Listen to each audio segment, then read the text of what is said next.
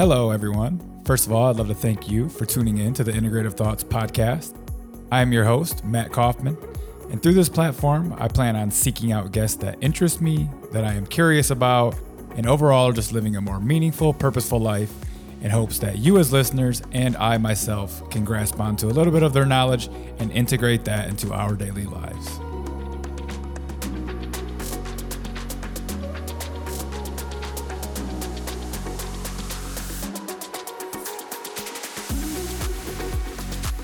If you are a longtime listener to the Integrative Thoughts podcast, you know how often I stress the importance of detoxification. I believe that heavy metals such as mercury and aluminum, along with environmental pollutants like mold, plastics, and pesticides, are at the root cause of every dysfunction and chronic illness in the modern era. That's why I recommend Zeocharge. Zeocharge is a 100% natural zeolite that does not contain any fillers, binders, or additives. Zeocharge has not been shown to bind to any of your beneficial minerals or other nutrients. I take 2 tablespoons of Zeocharge with filtered water every single day about an hour after breakfast. It is my go-to for detoxification support that I believe can assist any and every healing protocol on the market. If you would like to try out Zeocharge, go to the link in my show notes and use code ITP for 10% off your entire order. So listen, I've been experimenting with different types of minerals, especially magnesium, for the past 5 to 6 years. But I could never really find a product that I could feel the benefits that magnesium claimed to give. Magnesium is one of the most important minerals for all of human health. It participates in over 600 different biochemical reactions in the body, yet over 80% of the population is deficient. Magnesium deficiency can increase risk for all disease and greatly decrease optimal performance. That's why I like Bioptimizers. They use all 7 forms of magnesium in a highly bioavailable form in their product Magnesium Breakthrough. Magnesium helps with stress, anxiety, sleep, immune function, detoxification, and so much more. If you want to try out this product, head over to Bioptimizers and use code IntegrativeThoughts10 to receive a 10% discount on their amazing product Mag Breakthrough. Today's show is also brought to you by Valence Nutraceuticals. Yes, this is the supplement company that I started with a few partners. Absolutely having an amazing time with it. Can't wait to bring some of the most superior mineral and vitamin supplements on the market to you. One product that I want to highlight today is Zinc Matrix Pro. Now, this is a zinc blend with 5 of our favorite forms in there. We have zinc carnosine in there, zinc orotate, zinc methionine sulfate, zinc picolinate, and also zinc glycinate. Now, this is going to have superior bioavailability and work systemically throughout the body. When we're reading hair tissue mineral analysis charts, one of the most common deficiencies that we see, or maybe the most common, is a zinc deficiency. People need so much zinc in order to detoxify nowadays and to balance out the body. So if you want to try out our Zinc Matrix Pro or any of our other products over at Valence Nutraceuticals, click the link in the show notes and use code ITP20, and that'll get you 20% off your first order. Now, if you're a longtime listener of the show, you know that I have struggled with mold toxicity, heavy metal toxicity, chronic infections such as Lyme disease, Epstein-Barr, and even Babesia.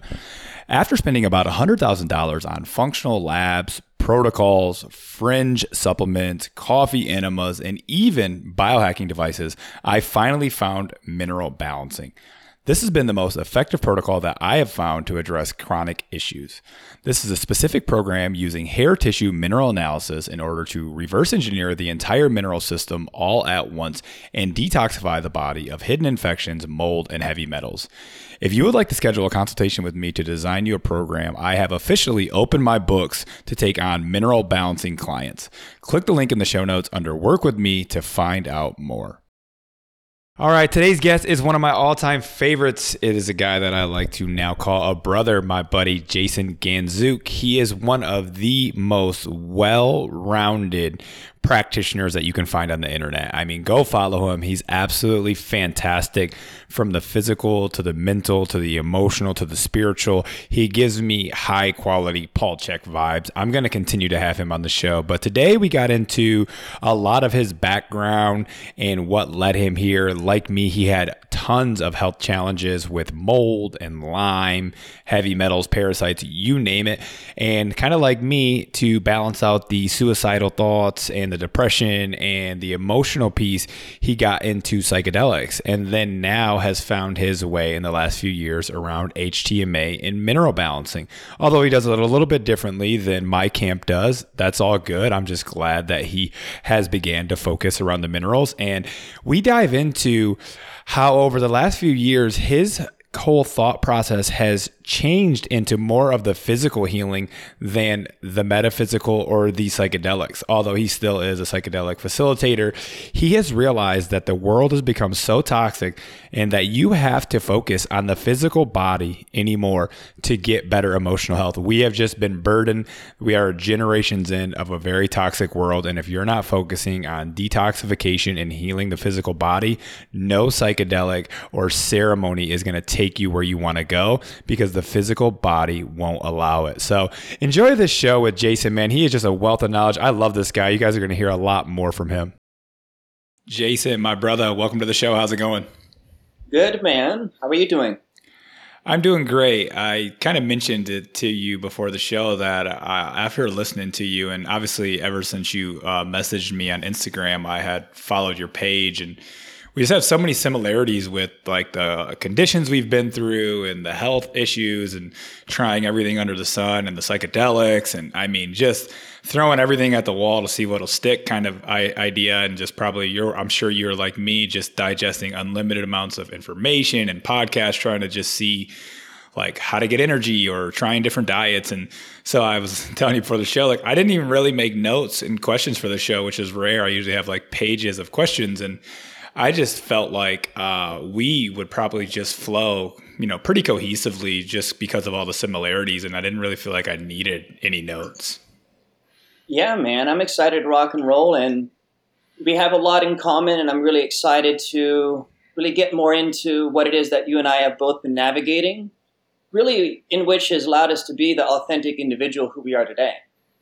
And that's something that I really spend time with every day, is having honest self-reflection, reflecting on everything that I've gone through in my life, all the pain, all the wounding, all the trauma, breakups and relationships, seeing how I could have loved more fully, so I can apply that to my life right now, to where I can love in relationship and life at more of an awareness level, and also reflecting and seeing that everything that I've gone through has allowed me to actually have interest in the things that I'm studying, and actually be an example for what authentic health and healing is today.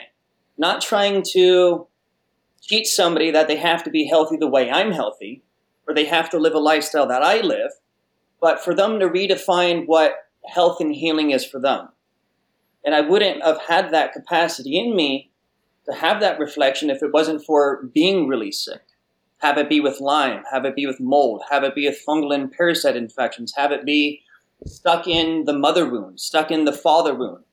All of these things allow us to actually realize what love is, right? I mean, how can we understand what love is without pain? How do we know what good is without bad? So it's like all the bad, all the wounding and the trauma and the stress has allowed you and I to actually be in love and to actually be an authentic coach and practitioner from love, not from pain and fear, which commonly I see a lot of people in. That's really one thing that had me have interest in you, interest in what you share, is because it's not what you say, it's the intention and the motive behind what you're saying. And I feel that in you. I feel your passion. I feel everything that you share is true and honest. I know you're not bullshitting yourself, and you sure as hell aren't bullshitting your audience. And that is one thing that is very hard to find in relationship. So I think that's a really good place to really kickstart and rock and roll this podcast, is self-reflection, and seeing that self-reflection is really the pinnacle of learning who we are, and being able to see everything we've gone through is actually allowing us to be who we are right now. So if we want to try to eliminate the past, yeah, we can try to do that. But at the same time, I think it's about integrating the past into the present, because without that, we wouldn't be who we are. And that's why I think plant medicine can be so important with the right understanding that it's not about just integrating the plant medicine. It's about integrating the plant medicine into your life and then integrating all the daily activities in your day so it's not separate, right? So plant medicine integration is no different than the integration we need to be doing every single day, you know? So I would love to have a little bit of reflection from you with what I just shared, and then we can go from there and see what's going to be the best avenue to take.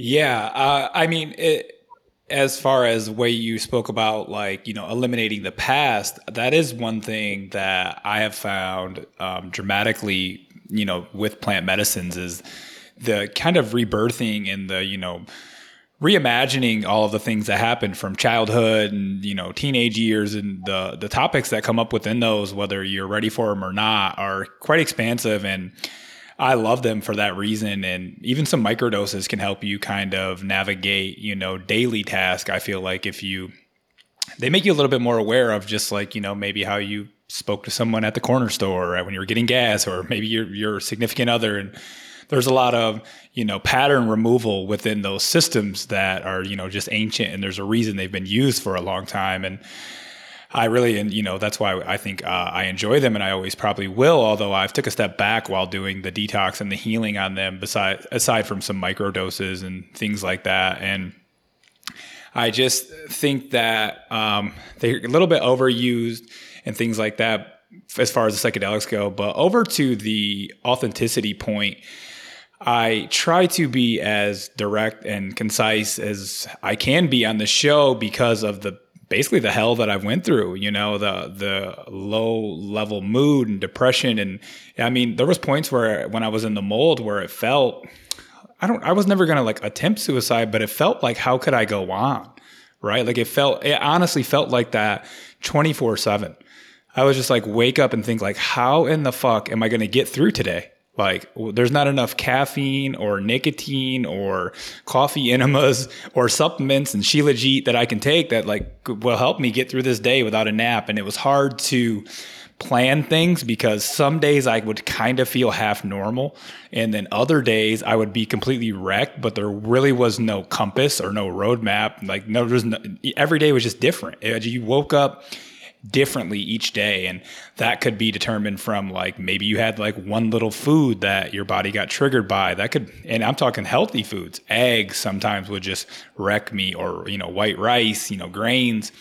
And it wasn't like I was out eating McDonald's. I would just, if I had a food like that, and it wasn't every time, so it wasn't really a way to gauge it. Sometimes I would have some grains and feel okay, and then another time I would feel like I had a hangover for 2 days just from some grains, like rice or something like that. So it was really bizarre, and working through that, and honestly, before I got quite ill, I kind of was always big into working out, and I thought people were mostly just depressed because they didn't work out or have, any kind of movement in their life. And then I just had this low level, just lingering depression and chronic illness, and started to realize that, wow, maybe people with ADHD or, depression or some kind of anxiety, could it maybe be due to these toxins or these hidden infections? And, I'm coming full circle the more I work with mineral balancing and seeing the heavy metal removals and the parasite removals, where I'm thinking, yeah, this is actually, and of course, a lot of people are still not, having the right diet or the right diet for them, whatever that looks like. Of course, they could make some changes, and they're drinking on the weekends, but I'm starting to even believe that a lot of the food cravings and the cravings for alcohol and, overuse of cannabis or whatever their crutch is also caused by a lot of these mineral imbalances and deficiencies of these parasites. You're really not even your emotions. These parasitic infections inside of you are causing the cravings for the sweets. You're not even feeding just yourself. You're also feeding these other organisms.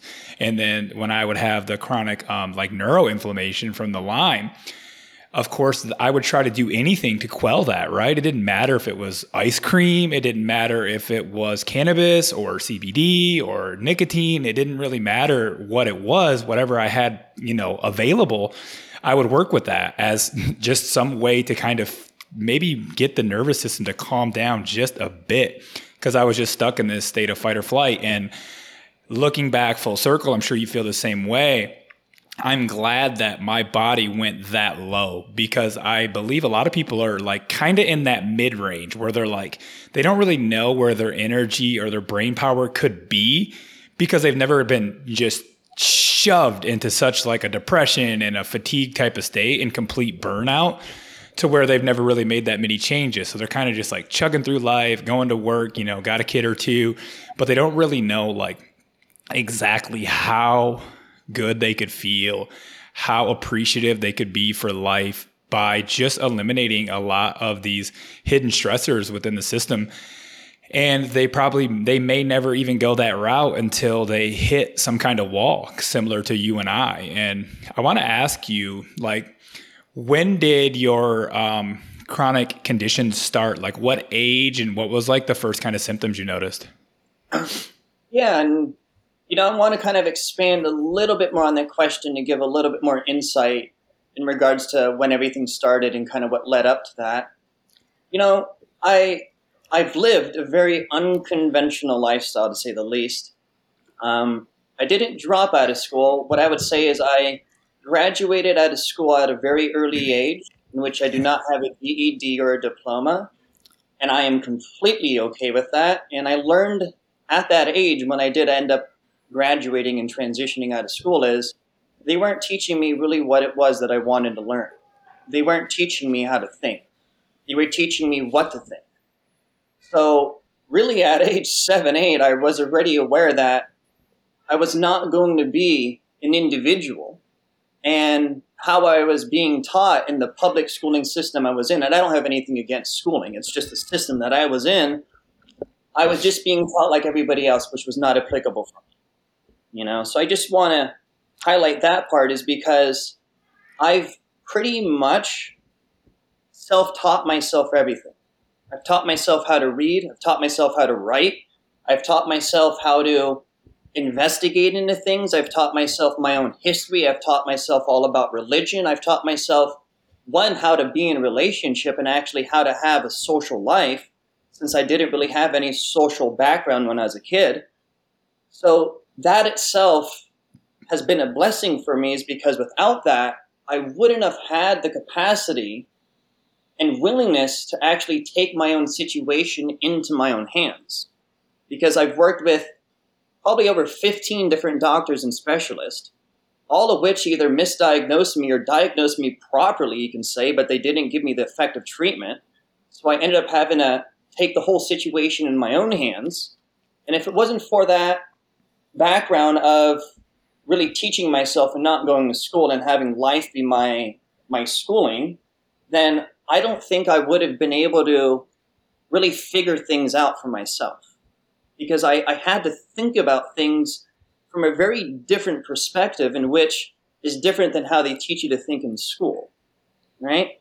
So a little bit about my background is I used to race professional motocross for 16 years. I learned how to ride a dirt bike before I learned how to walk when I was 4 years of age.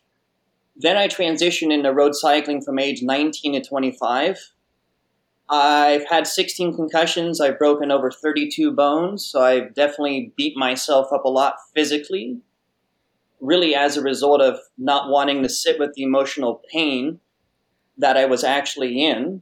And so I would hurt myself and ride over my head on my dirt bike and get myself in situations that would actually end up resulting in an accident and breaking a bone, getting a head injury, because it was separating me from really sitting with the grief and the pain of my mom transitioning when I was at age 13.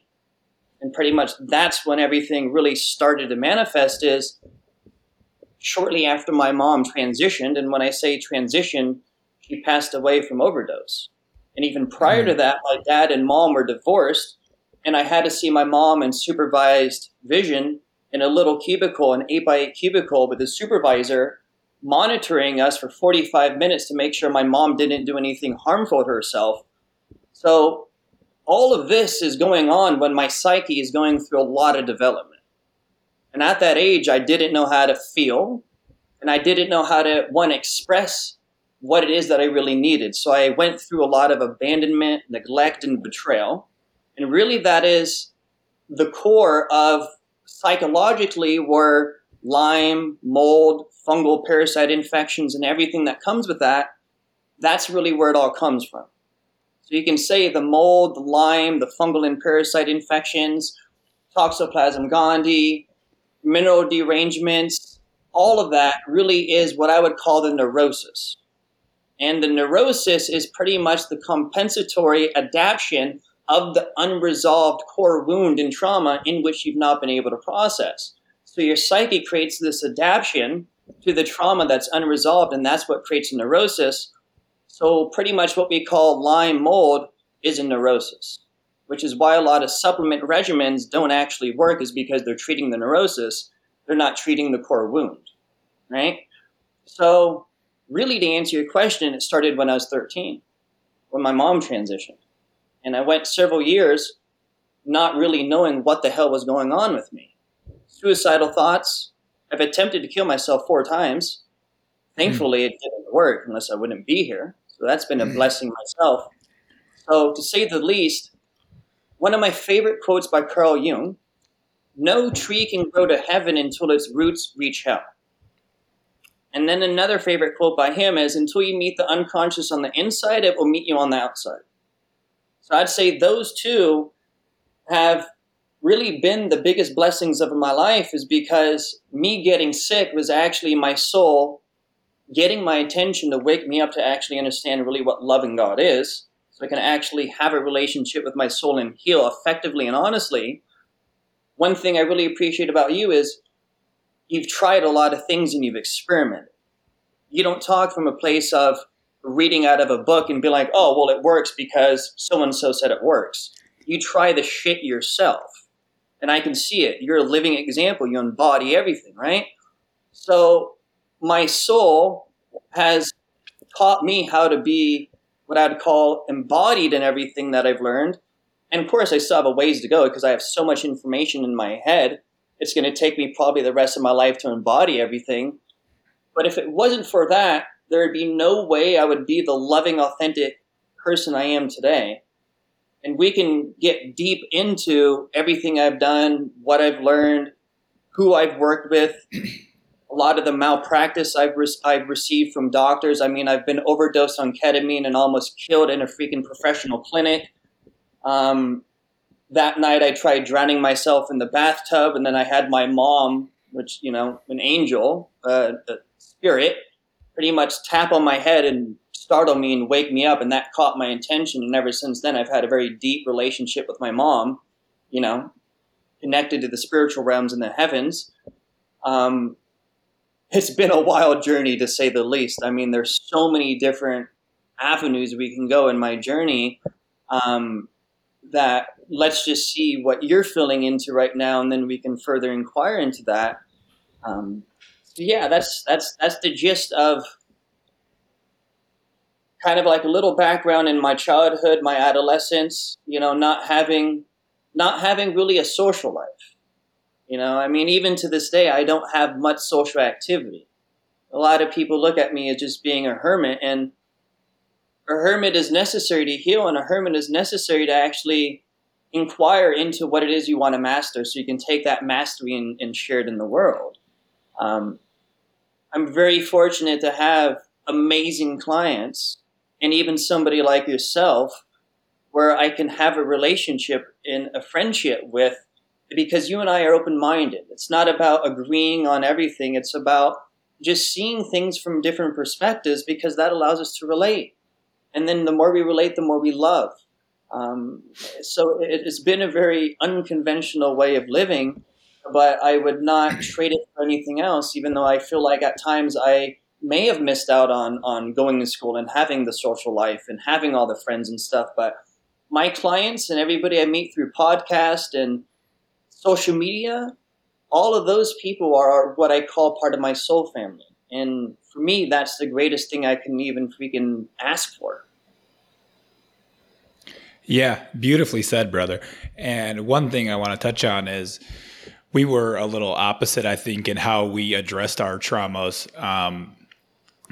me not having a father and working through a lot of the abandonment issues, and my mom kind of always being like a bartender. So like I'd be at school at day and then she would be at work at night. So I'd kind of be like just having dinner with my brother or whatever she cooked before she left to work, or I'd be just like making a fucking pizza in the oven or whatever it was, you know? So a lot of like, you know, emotional disconnect and, you know, some of the same issues that you're working with through your mother, I had with my father, because he lived just a few miles away, but he was an alcoholic and he was on drugs. So he never actually was in my life. And the way that I expressed that was different than you. You sound like you were a little bit discluded. I was like overly social, right? I always had to be with a friend or be with a girl or be at a party or a nightclub. It was like, cause I couldn't sit with myself, you know, as I get older, and I realized I was always hustling, bustling, either making money, hustling, being with a girl, partying, music on. I never sat with myself. And, you know, had to go to the gym, sometimes in the gym twice a day. So everything I did was like an outward expression. And it was simply because I couldn't deal with my emotions and I didn't know how, right? I just had this armor up, and, you know, I thought everybody who was emotions and having cried and got sad and depressed, I thought they were weak-minded, right? Because I didn't realize this armor that I had built up from the abandonment of not having my father and not really having a lot of emotional connection with my mother. It wasn't until I was an adult that I started saying I love you to my mom. She had a lot of trauma, you know, from my grandpa. He was abusive and different things. And she moved out when she was like 16, just because it was, you know, so hectic in the household. So she didn't really know how to love. She did the best she could. I have a great relationship with her, and I love her for how hard she worked and to take care of me and my brother and my two cousins. So no bad blood there. Still have a great relationship with her, but I had to figure out and learn, you know, health and how to live and how to have relationships, because the only relationships I had ever seen were, she kind of chose people that would cheat on her, you know, and so then I just, you know, end up repeating the same cycle. And there was a point, you know, after my last relationship, I know you kind of touched on this, is where it obviously was a super long time ago, because I've been with my wife now for like 10 years. But, you know, when I got out of that last relationship, I had really hit a low. Even though I broke up with her, I was really heartbroken over it. I just knew it wasn't a good fit. And I started to really think about, like, I'm doing drugs, I'm cheating, I'm just really not being a man, really. And like the loop that kept happening, you know, I'm sitting around smoking weed and taking Adderall, just trying to suppress the feelings. And the loop that just kept going was, you're doing just everything your father did. This is all you're going to be. Like, is this all you're going to be, or are you going to make a shift? And so after that, I tried to shift some things. It was still hard to get out of the partying world and things like that. And then after I got sober and moved to Florida, I got super ill, or at least realized how ill I was. I think that the medications and the cannabis and the alcohol were just kind of suppressing a lot of symptoms that I had had for years, right? And back to another piece that you talked about is, you know, I do think a lot of these traumas we go through are definitely changing cellular function and detoxification and methylation. So as much as I focus on the physical health through the minerals, because we can begin to balance the body back out, but not only after it goes back through those patterns that it went through. So that's why I think some people think mineral balancing sounds dramatic and tough, because you're going to relive some past experiences and you're going to go back through those mineral patterns that you went through when you were traumatized at some point, whether that was childhood or adolescence or whatever it may be. So we can use the physical protocols to go back through emotional issues. But I do think that it goes both ways, that you do have to address the emotional side. And there's probably no more effective way to do that than psychedelics, maybe mixed with the mineral balancing protocol, but definitely the psychedelics can take you there in one session.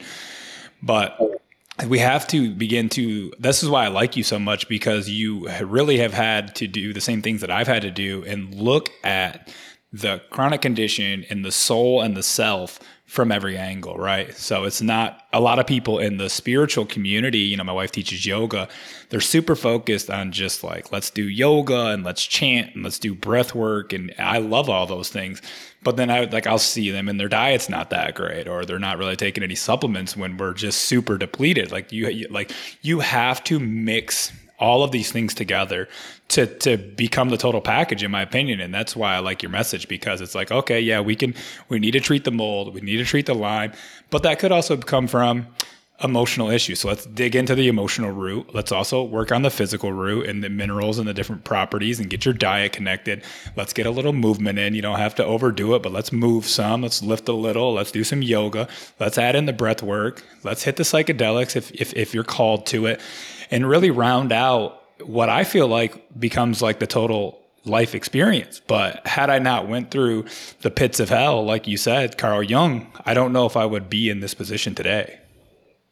Yeah, I resonate deeply with everything you shared, man. Thank you. And yeah, I've noticed a different time that we're in right now. Things have actually drastically shifted in my practice the last 2 years. And what I'm seeing more is really needing to treat the physical body first, really in order to access what it is you need to access and heal within the psyche, within the soul.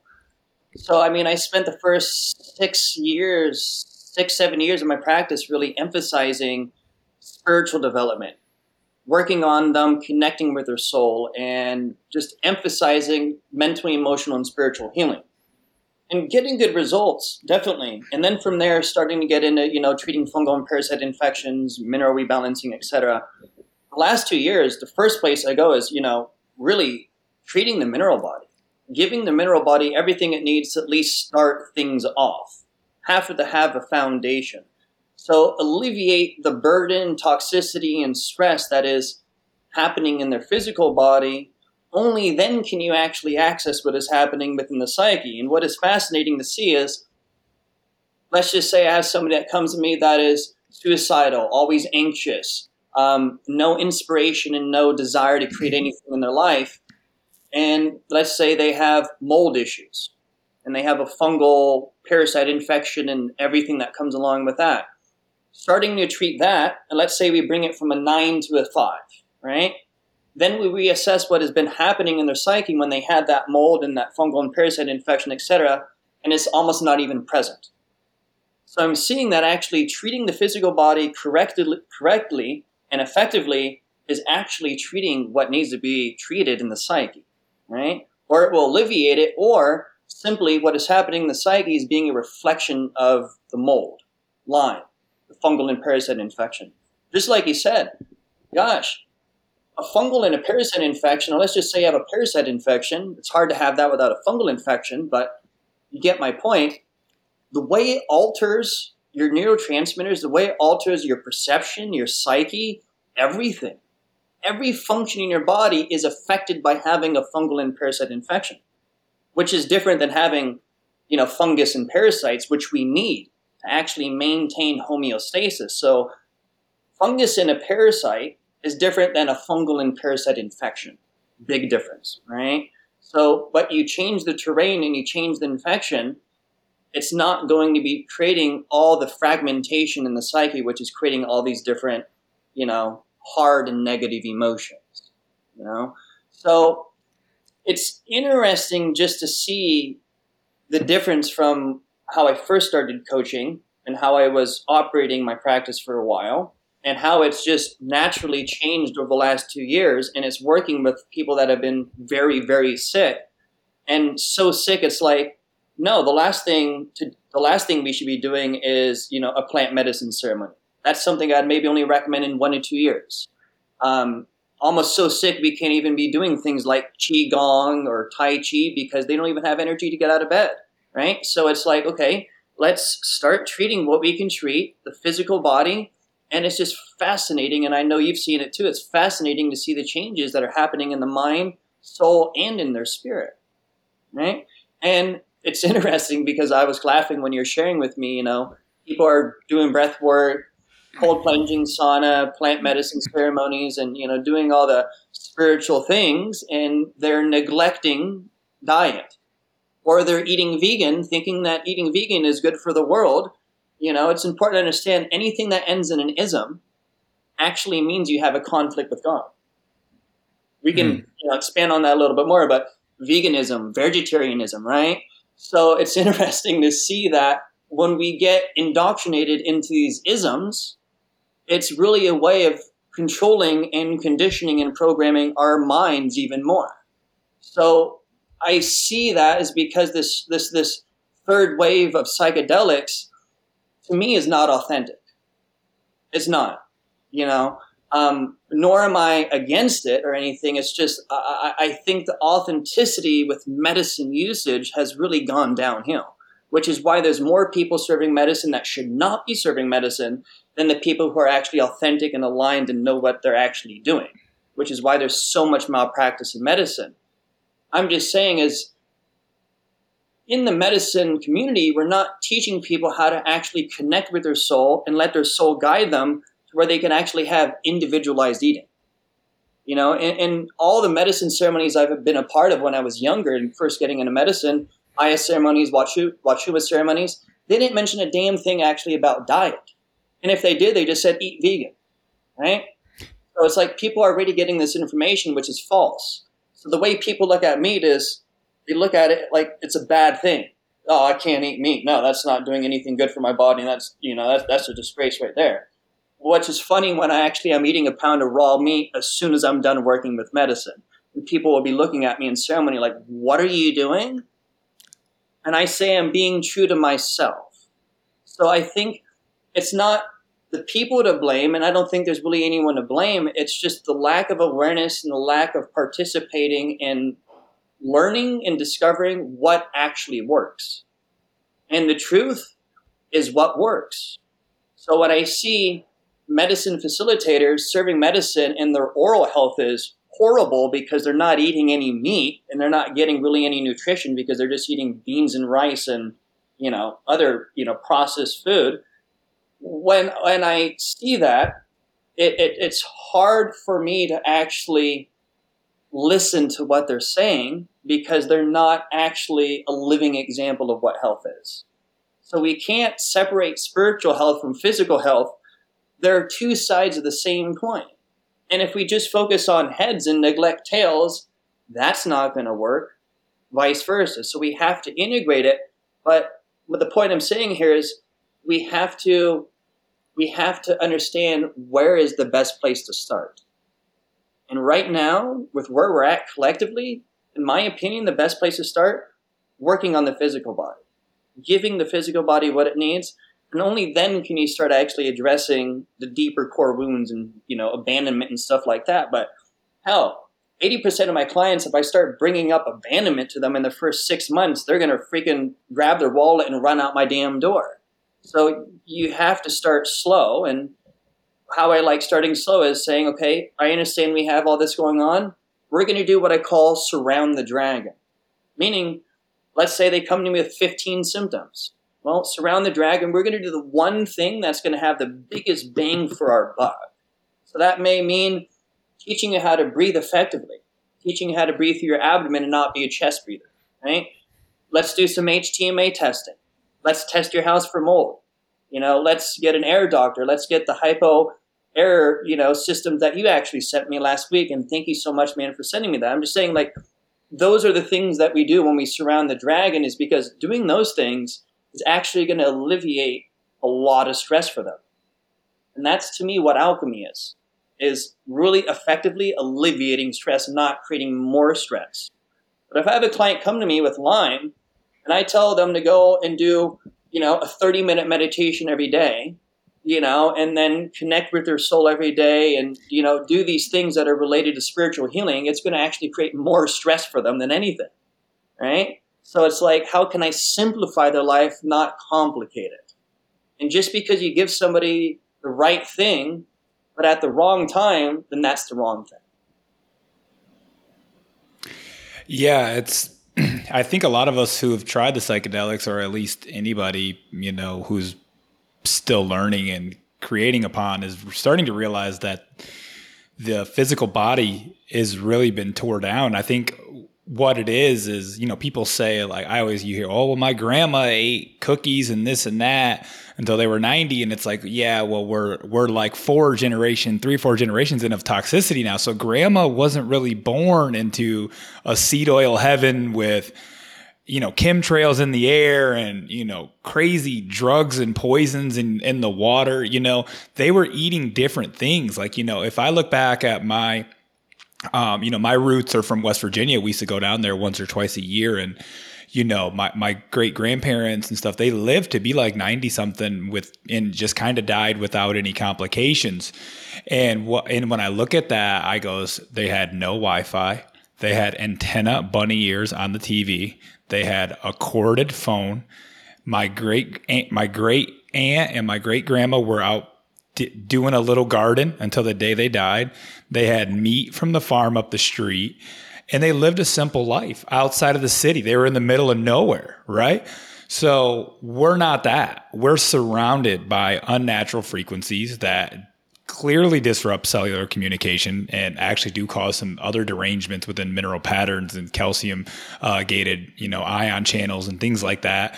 And then we're born toxic. So like, going back to my mom's story, she has issues around meat because she was forced to eat like meat and finish her plate from my grandpa because he was a big hillbilly West Virginia guy. They lived on the farm down there. So she has like a meat aversion due to, what I would call trauma from being forced to eat her whole plate of food that she didn't feel like eating. And so I'm born, I had immunological issues forever. I mean, I took so many antibiotics growing up. I had ear infections and fungal infections on my face I would get and have creams and antibiotics and ear drops. And I had like 12 different surgeries. Both my eardrums burst at a point 2 separate times within like 5 years. So both of my eardrums have been reconstructed. And, they took out my tonsils and my adenoids for like no reason, just because I was already going to go under anesthesia for one of my ear surgeries. So they were like, well, since he's under, let's just take out, part of the body that we like to just take out and throw away for no reason in medical dogma that we have going on. But so I think that it's finally catching up to us. I have a friend from high school whose kid is not doing well, been to the ICU like 6-7 times. They're like 6 years old. And, I got a hair test back from the child and, double 4 low pattern, the worst of the worst. These are patterns that maybe 40 years ago when Dr. Paul Eck was doing this work that you would rarely see an adult with, like rarely. And now we just see it's becoming the norm. Like children are just in a 4 lows pattern just like regularly. And that's not, they're usually like, fast metabolism, fast moving, can kind of eat whatever. I mean, we seen that even just like one generation ago, like, like just even like 20, 30 years ago, like kids were just more active. Now they're overweight, they have issues, a lot more medications, a lot more ADHD. And a lot of that, circles back around to a lot of unnatural circumstances. But we were in unnatural circumstances 20, 30 years ago as well, sitting under bright lights in schools and everything. But I don't think the toxicity had caught up to us the way that it does now. And you see it a lot more. And so we have to hammer home that you need to develop physical resilience within the nervous system, remove the toxicity in order to address the emotional issues. You can do all the plant medicine ceremonies that you want and all of the talk therapy that you want and hire another coach and pay them 10 grand to talk you through whatever you're going through. And if you have mercury or aluminum in your brain, I'm willing to bet you're not going to get too far. You're still going to feel like you have big dreams and big goals, but you're not ever really going to be able to act on them. And that's what I think is happening in psychedelics. And I've talked with Ryan, our mutual friend, on his show and my show, where people are going to the plant medicines because of the anxiety, the depression. And then you get that kind of honeymoon effect from the ceremony. And I went through this and you feel great. You open the floodgates. I know what I'm going to do. I'm going to start fasting more and I'm going to go keto or whatever, you wake up and you realize. And a week or two later, you go right back to that low energy self, potentially burnt through some more minerals because a ceremony is not easy. It's not like it's going to affect you zero. I don't know. I don't think we have the research on what it does to mineral patterns, but I guarantee you lose some magnesium and some other, essential nutrients within those ceremonies. And so you can come out even more depleted than beforehand. And then now where are you at? Now you've just spoke to God. You've talked to different entities. You've reopened your childhood trauma, worked through it. Maybe feel good about that. Maybe like forgive mom, forgive dad. That's cool.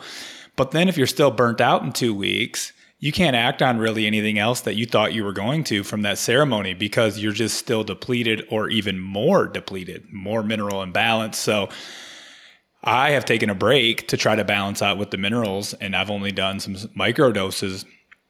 And because I think that once I'm fully balanced, which I think will take a couple of years with the state that at least I was in, but I think a state that most people are in nowadays, it's going to take 1 to 2 years to really balance out the system of being pretty diligent about it. And then maybe go back into a psychedelic ceremony and see how much less you need. You might do 1 ceremony a year or something like that. And there's no way with all of the toxins that we're being just inundated with that there's no way you can't focus on the physical moving forward. Definitely. I mean, say you have a wound. You have a wound on your knee, you have a wound on your elbow, and it hurts, right? Now, what if I came up to you and I poked that wound? Hurt way more, right? It'd probably be like, get your freaking damn finger out of my wound. Well, when we have really any sort of underlying pathology, any sort of underlying infection, have it be a viral infection, a fungal parasite infection, really anything that is creating allostasis, which is the opposite of homeostasis, so there's an imbalance in the body, it's poking these wounds.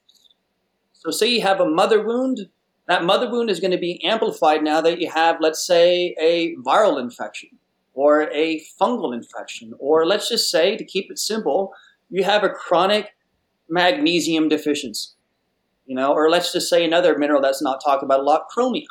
You have a chromium deficiency. Well, now how you respond out of that mother wound is going to be way more intense than how it would be if you didn't have that deficiency or imbalance, right? So we're going into doing plant medicine work, having a lot of our wounds being poked already, but we're suppressing it, we're numbing it from drinking coffee and doing things that are not in alignment with our heart and our love and etc. So we're not even feeling how we have all these fingers in our wounds, and then we do medicine, and it opens up Pandora's box. And the point I'm getting here is I've seen this so many times where a lot of what people experience where it's quote unquote a hard or a bad trip really is a symptom of a lot of the issues they have in their physical body. And I've seen clients that I've started working with before doing, let's say, mineral balancing or any sort of supplement regimen, I've seen how they go through a journey. And then I've seen the difference now after, let's say, 1 year of doing, a really effective regimen with them, now how they can actually process and see their mother wound. They're not looking at their mother wound and they're not getting scared of it. Now they can accept themselves and forgive themselves, and also accept and forgive the fact that, let's say their mother did beat them or their mother did abandon them. They can accept it now. So it's really important to understand that any sort of physical issue we have is going to amplify a lot of our wounds, have it be in a mother wound or an abandonment wound, whatever it may be. So it's important that when we're going through medicine healing, to understand that if we're having things come up for us, let's say in relation to, our, childhood, and it's very hard for us to really see into and accept, to understand that that may be a result of the fact that your physical body needs healing. And then you need to get your energy up so you can actually go into your trauma and access the lesson, the medicine, and the love that's actually contained in it. So really, to synthesize what I'm saying is, if we have these imbalances in our physical body, it will be really hard for us to access the medicine, the lesson in our wounds. We can see them, but then when we see them, we're going to get scared shitless of them. But if we're physically healthy enough, then we can actually access the medicine and the lesson in that wound. And then we can integrate it into ourselves, and that's how we actually heal. Is because, as an example, when I broke my collarbone when I was 5 years of age, I actually rode my three-wheeler off of a freaking embankment. That pain and actually going into complete freeze mode, there was a part of my soul that stayed there. So as Jason continued to age and go through childhood and adolescence and everything, that part of his soul that got hurt when he was 5 years of age stayed in that accident. That is what is called soul loss. So in my plant medicine work, I've gone back to when I was 5 years of age. I've regressed to that age. And then I gave Jason what he needed, and he was scared shitless because he didn't know what happened when he fell off the freaking embankment. So I gave him what he needed. I hugged him. I let him know everything was okay. And I inhaled him back into me to where I could actually become more whole. Now, we can only really do that healing when we have the vehicle meaning our physical body, when we have a strong enough physical body in a vehicle to actually do that work, because that's not easy work to do. And I can very easily have that be very fragmented if I actually have a fungal infection that is driving a lot of chronic freaking inflammation, right? So I'll actually be very stuck. It's one thing having awareness. I was sharing this actually last night with a client. Awareness is like medicine. Now, just because I have medicine, let's say I have medicine in this bottle here, it's not going to do anything unless I take it, right? So it's like awareness is half the equation. Awareness is the medicine. Taking action on the awareness is actually receiving the medicine and giving yourself the medicine. So it's like I see when we do medicine, and I mean this collectively, we get all this awareness. But then we don't take action on the awareness. We don't know how to receive the medicine. So we end up becoming really stuck. And yeah, I think that is definitely a result of going into medicine chronically fatigued. Your adrenals are shot. You have all these different mineral derangements that are happening in your body. So your mineral body is very weak. Well, you can't go into medicine strong enough to actually go into the medicine and receive the medicine if your body is really weak. So the way I say is if your energy and your vitality is less than a 7 on a 10 scale, you should not be doing plant medicine. Cambo is different. It really is. But at the same time, you have to treat it in a way to where it's different. It has a different energy behind it. You can't go hard with a client that's chronically ill. You have to go very gentle and easy with them. It's still a wild, hard ride, but you have to have the energy that I'm not going to be rocking their boat. I'm here to help them heal, and if I rock their boat, I can do complete opposite. But if your energy is less than a 7, then it's going to be very hard for you to really participate fully in the medicine journey. And then if our energy drops below a 7, that's when we end up getting fungal parasite infections, is because if our energy is less than a 7, we actually can't really participate in life. Our body's a garden, just like nature. Nature's a living garden. Therefore, every garden must have adequate sunlight, good soil, good water, not too much, not too little, and good air, right? So that means if our energy drops below 7, we're getting one or more of those things. We're either getting too much light, which would be related to fire and alchemy, or the air, we're not breathing enough. We have an inverted breathing pattern, so we're not getting enough air. Therefore, our garden starts dying, right? And if our garden starts dying, how can we participate in nourishing the garden of life, right? So we have to learn how to nourish and heal our garden before we participate in the garden of life, which would be going deep into your psyche and seeing what it is that you need to heal through plant medicine work. Expanding on that, a model that I've been working with myself, which has actually been one of the main things that have helped me heal deeply inwardly, and this is the model that I've learned by Paul Chek, C-H-E-K, is the 4-doctor model, and the 1, 2, 3, 4 step process to actually effectively healing. One, what is your dream? Meaning, what is your motive to heal? Because if your motive to heal isn't greater than your motive not to heal, no change will happen. So, for example, if my motive to quit smoking cannabis is, I just want to stop smoking cannabis so I'm not spending all this money a month, most likely that's not a big enough motive to stop the motive that's creating me to actually smoke cannabis. So I'd say my motive needs to be because I want to be an authentic, honest, loving individual that's not addicted to things. Because if I'm addicted, I can't help anyone with addiction because I'm bullshitting myself and them. So step one is, what is your dream? What is your motive to heal? And your dream is related to fire, desire, loving connection. So what is it in your life that brings you loving connection? Two is forces, yin and yang, feminine and masculine, agape and eros. Meaning yin would be working in, tai chi, qigong, yoga. Yang would be working out, expending energy. So a lot of people already have so much damn debt physically. Their energy is below a 7. They're working out, they're drinking coffee, they're eating processed food. They're creating more debt that they can't pay off. So they're too yang. Step three is 3 choices. Choice 1 would be to make an optimal choice, a choice that's in alignment with your dream and your motive.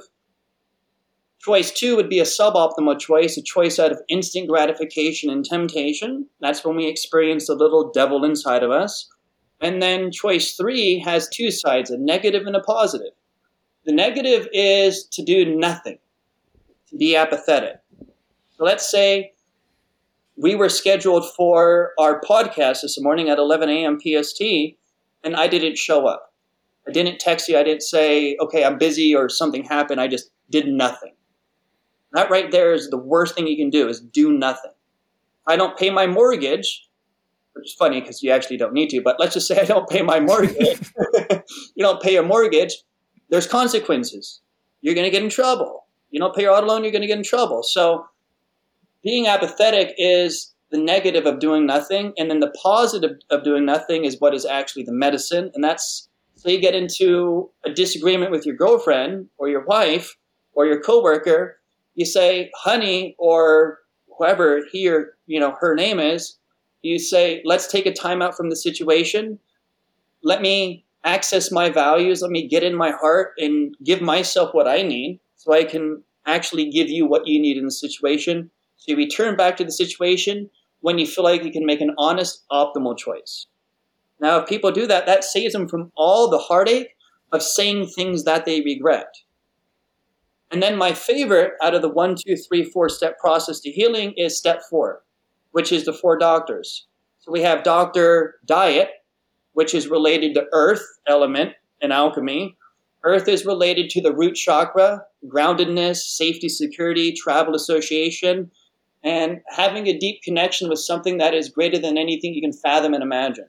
Right? So Dr. Diet is all about giving your body the food that you individually need, and listening to the needs that your body is conveying to you every single day. Is because if I work like crazy during the day, I'm going to be eating different in the evening rather than if I didn't work that much that day. So you have to listen to what your body needs, which is why no diet will work for anyone.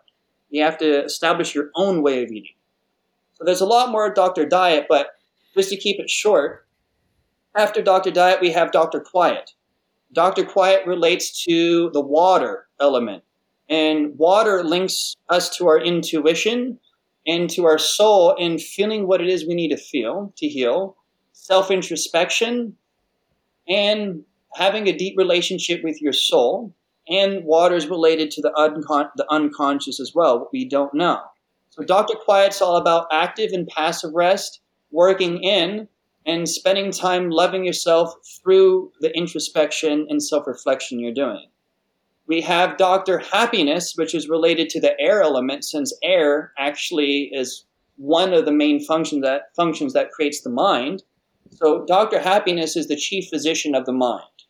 So Dr. Happiness is all about your values, our beliefs that we have, our myth, our story. And by Joseph Campbell's definition, a myth is something that never happened but is happening all the time. So our story actually is what gives us meaning to life. And with Dr. Happiness, also another very important thing is doing things that are happy making for you every day, to where you're not codependent on anyone else for doing that for you. So you accept responsibility. This is what makes me happy. I can dance naked, I can paint, I can sing, I can chant, I can cook, and I don't need anyone else to create that happiness for me. That's all about Dr. Happiness in the air element, right? So if we're not creating happiness in our life, we're going to have an issue in the air element. If our diet's not optimal for our individual needs, we're going to have an issue in the earth element, and so on. And then Dr. Movement is related to the fire element. So Dr. Movement is not just about physical movement and physical exertion. It's about how we move physically, mentally, emotionally, and spiritually through life. Right? So those are the four doctors. Those are the four elements. And then you can say, well, where's the fifth element? You're the fifth element, meaning Wu Qi, space. So all those elements actually infuse you being the fifth element. So you're pretty much God embodied in a form through all the relationships of fire, water, earth, air. So we're an alchemical being. And therefore, if we're not getting enough fire, if we're getting too much fire, we're going to burn out the water channel, which the water is related to, the kidneys, the urinary bladder, the second chakra.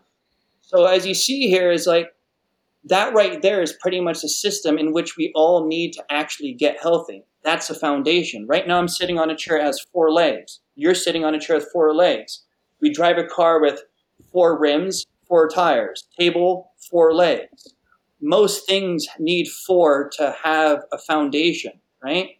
Each leg represents a doctor. I've never seen anyone be healthy with one doctor that is imbalanced. So we have to learn how to effectively manage each of the 4 doctors, but we don't know how to do that if we don't have a dream. So if I ask somebody, hey, what are your values in life?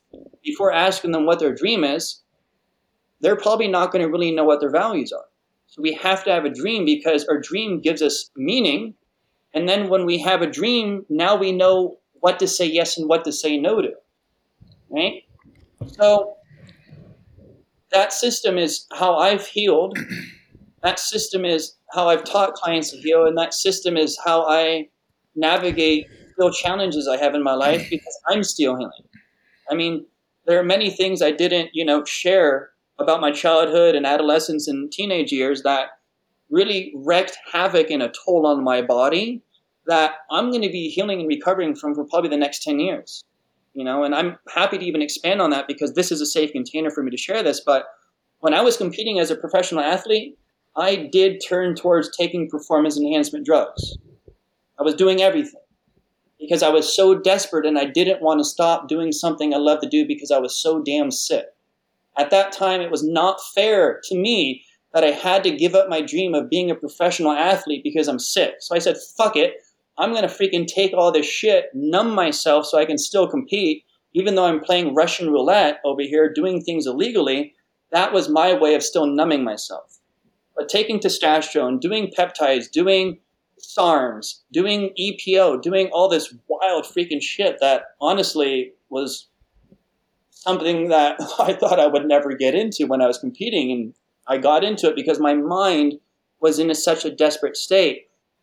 That really hurt my body physically and emotionally too. So I've been off of everything since the day I quit riding a bicycle. So it's been about 5 years. I've actually been off of testosterone for 3.5 years. That was a freaking hard thing to get off of. Gosh, I was on testosterone since age 19 to 27. And then I started weaning off after that. So, I mean, my body was so dependent on testosterone, and I was taking over 1,000 milligrams every 2 days. So I was like taking 5 times the amount of what a lot of other people take. But I can ride my bike 100 miles every day and feel like I didn't even do that when I woke up the next day. Would I do that again? Yes. Am I proud of myself for doing that? No. Do I accept and forgive myself for doing that? Hell yeah. Because I wouldn't be who I am today without that. So that's an example of integrating that into now and not trying to die to that, because if I die to that, I'm not going to be me. And I understand what I did was wrong, but it's allowed me to learn how to really be honest with myself and other people. But the point I'm getting here is I still wake up some days of the week where where I don't feel the greatest. I still have probably very similar to what you're going through at times, man. And it's hard because you have days of feeling good. And then those days of feeling good, you're like, yes, this is so damn good. I mean, the things that so many people take for granted, you and I have, and we're like, this is better than winning freaking $1 billion. Just having mental clarity and being able to just feel good in the body, right? So the days that it's hard are the days that are actually our greatest teachers. And I know you know that too. So it's like working with these poor doctors is what allows me to have these hard days be days of actually the medicine I need to heal. Pardon the interruption. I want to take a quick break to talk about gut health. With all of the research coming out over the last decade, we know exactly how important the gut microbiome actually is for our overall health. If you're anything like me, then you have struggled with tons and tons of gut issues. I grew up on a lot of different antibiotics. As I got older, I did a lot of partying, drugs, alcohol, standard American diet, yada, yada, yada. Fast forward, I had chronic mold toxicity in Lyme. After that, I really couldn't get my gut to function properly. I spent tons and tons of money on different kefirs, yogurts, probiotics, different things that really didn't seem to work. That is until I found Just Thrive. It's a 100% spore-based probiotic that arrives 100% alive in your gut for maximum impact. It has 1,000 times better survivability versus other leading probiotics. It helps support digestive, immune, and total body health. For me, it really helped to beat bloating, gas, constipation, and diarrhea. And it is even clinically proven to address leaky gut in just 30 days. So what I do is I take 2 caps with my largest meal, and it really helps to improve nutrient absorption as well. And they are backed by a 100% money back guarantee. So for if any reason it doesn't work for you, no questions asked, you can get a refund. If you want to try out Just Thrive spore-based probiotics, go over to Just Thrive Health and use code ITP15 for 15% off at the checkout. If you're anything like me in the health and optimization space, you're not only looking for which supplements may make you feel optimal, but also different technologies. The problem with most technologies on the market is they can really burn a hole in your pocket. If you are looking for the most affordable, but yet highly effective technologies that help promote detoxification, better sleep, mitochondrial function, immune function, look no further than Therasage. I have their portable infrared sauna, and I am willing to put that sauna against any other sauna on the market. It heats up quickly. I get an amazing sweat. I've been in some of these really, really expensive saunas, and I prefer my Therasage sauna. The new addition that I have in my home is the Therasage PEMF mat. This is a game changer. A lot of people who are dealing with chronic illness and autoimmune conditions could really benefit for at-home PEMF. When you're trying to do PEMF out at a clinic, it can charge like $30, $60, sometimes $100 per session. Therasage has just dropped the most affordable PEMF mat on the market. You can use it daily. It has a TENS mat. It has red light. It's a heating pad. My wife is absolutely obsessed with this thing. It has just brought more energy, mental clarity, and all around overall well-being. I gave up my morning meditation recently and just started laying on the PEMF mat. It's such a great addition to have that with the sauna. The PEMF will help you to release a lot of the toxins, and then you can sweat those out via the sauna, and you will just feel rejuvenated. So if you want to try out any of the Therasage products, you can use the code Kaufman10. I will link to their website in the show notes. They have the most amazing, affordable technology biohacks on the planet. Yeah, beautiful rant there, brother. I love that. And I know, using them performance enhancing drugs, it was probably also not just the trauma and what you wanted. It was your identity, right? It was who you... Basically, that's before you had the values that you have now, and someone can ask you, who is Jason today? And you have all of these tools in your toolkit, and you have all these values and things that, you can express to the world. I'm this practitioner. I help people do plant medicines. I'm a coach. I'm this. Back then, riding that bike was your identity, right? And so for you to give that up would have basically forced you to face all of the things that we're talking about here today, right? The childhood trauma, the other things. Giving that up would have forced you into some kind of depression or some shadow work just off of itself, right? Similar to like that breakup that I talked about earlier, right? That breakup hit me so hard that my mind looped around some of my shadows, right? And it came out of nowhere. And that I feel like a lot of people do. They don't, I guess I should say, have specific values like you were talking about. That's probably one of the doctors that people are lacking in the most. Most people just want some form of, money that just pays the bills and allows them to buy toys. If you ask most people in society, at least in America, that's what I know best. What are their values? Who are they? They'll say, I'm a finance manager at blah, blah, blah, blah, blah. Like, no, like, who are you? Like, what are you passionate about? What are you here to do? Like these type of things. Like they don't have an answer for that. They've never sat with themselves, back to the, Dr. Quiet. They've never meditated or did some yoga and really thought passionately about how do I make an impact here? And, by the grace of God, I've found mine, and it was through similar routes as you, lots of trauma and lots of inflammation and different infections I had to deal with. And I mean, maybe that was a slap in the face that I needed, but I do know I always kind of had a burning passion to do something more than what was just, given to us. And that's one of the reasons that I moved away from Flint, Michigan, because the people there are just okay with being so low energy and just, selling drugs, partying, and, just doing the basics and just to get by. And I knew I needed a radical shift in order to be around a different environment where people are, running down Bayshore with their shirt off and, eating healthy and going to the gym and not, going to the bar 5 days a week, things like that. And one thing you glossed over, though, I want to circle back around to is, I've touched on this in a few shows. I'm not sure if you've heard those ones about combo specifically and how it does, in my opinion, work differently than psychedelics when we're talking about this. And I want to know your experience with combo and some of your clients now that you're a practitioner. And because I do think that when I speak about psychedelics, some people kind of lump that right in the same category, even though they're completely different in the way they react in the body. And I do think that if you are low energy and have some of these mold and, chronic issues, that combo should be first choice for you. I think that if you're under that 7 out of 10 energy that you were speaking about earlier, combo is the right route for you in the beginning. And maybe we do some mineral balancing and things like that. But the peptides contained in combo, in my opinion, will help regulate the immune system, get rid of some of those parasites. I had so many that I did a lot of combo ceremonies, and it wasn't healing on its own, but I did keep feeling a little bit better each time in comparison to like a big mushroom journey or something like that, where I would feel super depleted afterwards. Combo, I would feel depleted like maybe for that day because I had Lyme and all this stuff that I wasn't diagnosed with yet when I first started.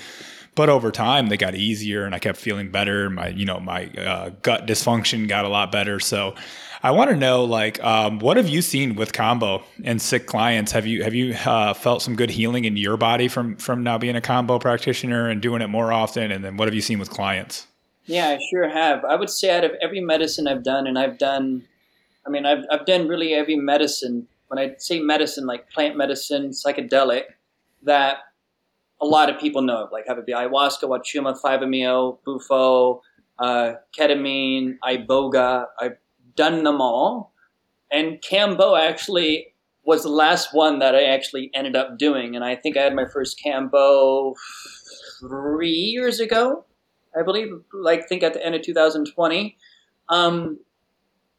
That rocked my world in a really good way, actually. I was strong enough at the time to receive the medicine, and I had a very unique experience because I learned how out of my body I was. So my medicine actually with the Cambo back when I first did it 3 years ago was to get more in my body. And it was so hard for me is because I was fighting being in my body, fighting the pain and not surrendering to it. And can't forget to mention, I felt amazing probably for 3 to 4 weeks after. Just way more energy, way more mental clarity. And another thing that was really interesting, and this is actually what, kind of acted as a catalyst for me to start studying Kambo more, and like the peptide profile in Kambo is, I've enjoyed smoking cannabis. I've enjoyed vaporizing good kind of Native American tobacco for a long, long time. Is it the healthiest thing I do? No. Is it the worst thing I can do? No. It's my way of, having a little bit of weeds on my grass and keeping it in check. But after I did the Kambo, I had no desire whatsoever to do anything like that. I had no desire to smoke, nothing. And I found that really interesting because doing other medicines, aside from like iboga, 2-3 days after, I'm like, hey, I want to vaporize some good cannabis, or I want to vaporize some good tobacco, Well, with Kambo, it's like that didn't even cross my mind, So that's kind of when I had my first experience of Kambo, and that led me to really start studying it more. But again, I never had interest in. It's weird. It never aligned. It's like, with the medicine, I trust that it comes to you when you're ready. So I don't try to seek it out. I don't try to seek out a practitioner. I mean, at that time, I was so saturated in doing so much medicine work. I didn't have the capacity in me, I think, to do another medicine like Kambo, even though it's not a psychedelic. So fast forward to October of last year, 2023, is when I did my 12-day intensive training with Caitlin Thompson, who was outstanding. She's the best. Information. She knows how to apply it. She just is so diverse with how she teaches, and she caters to everybody's needs 100%. So it was great because we all went through this training, 13 of us, and we all got to see all of our own healing and witness everybody else's healing throughout the 2 weeks we were together.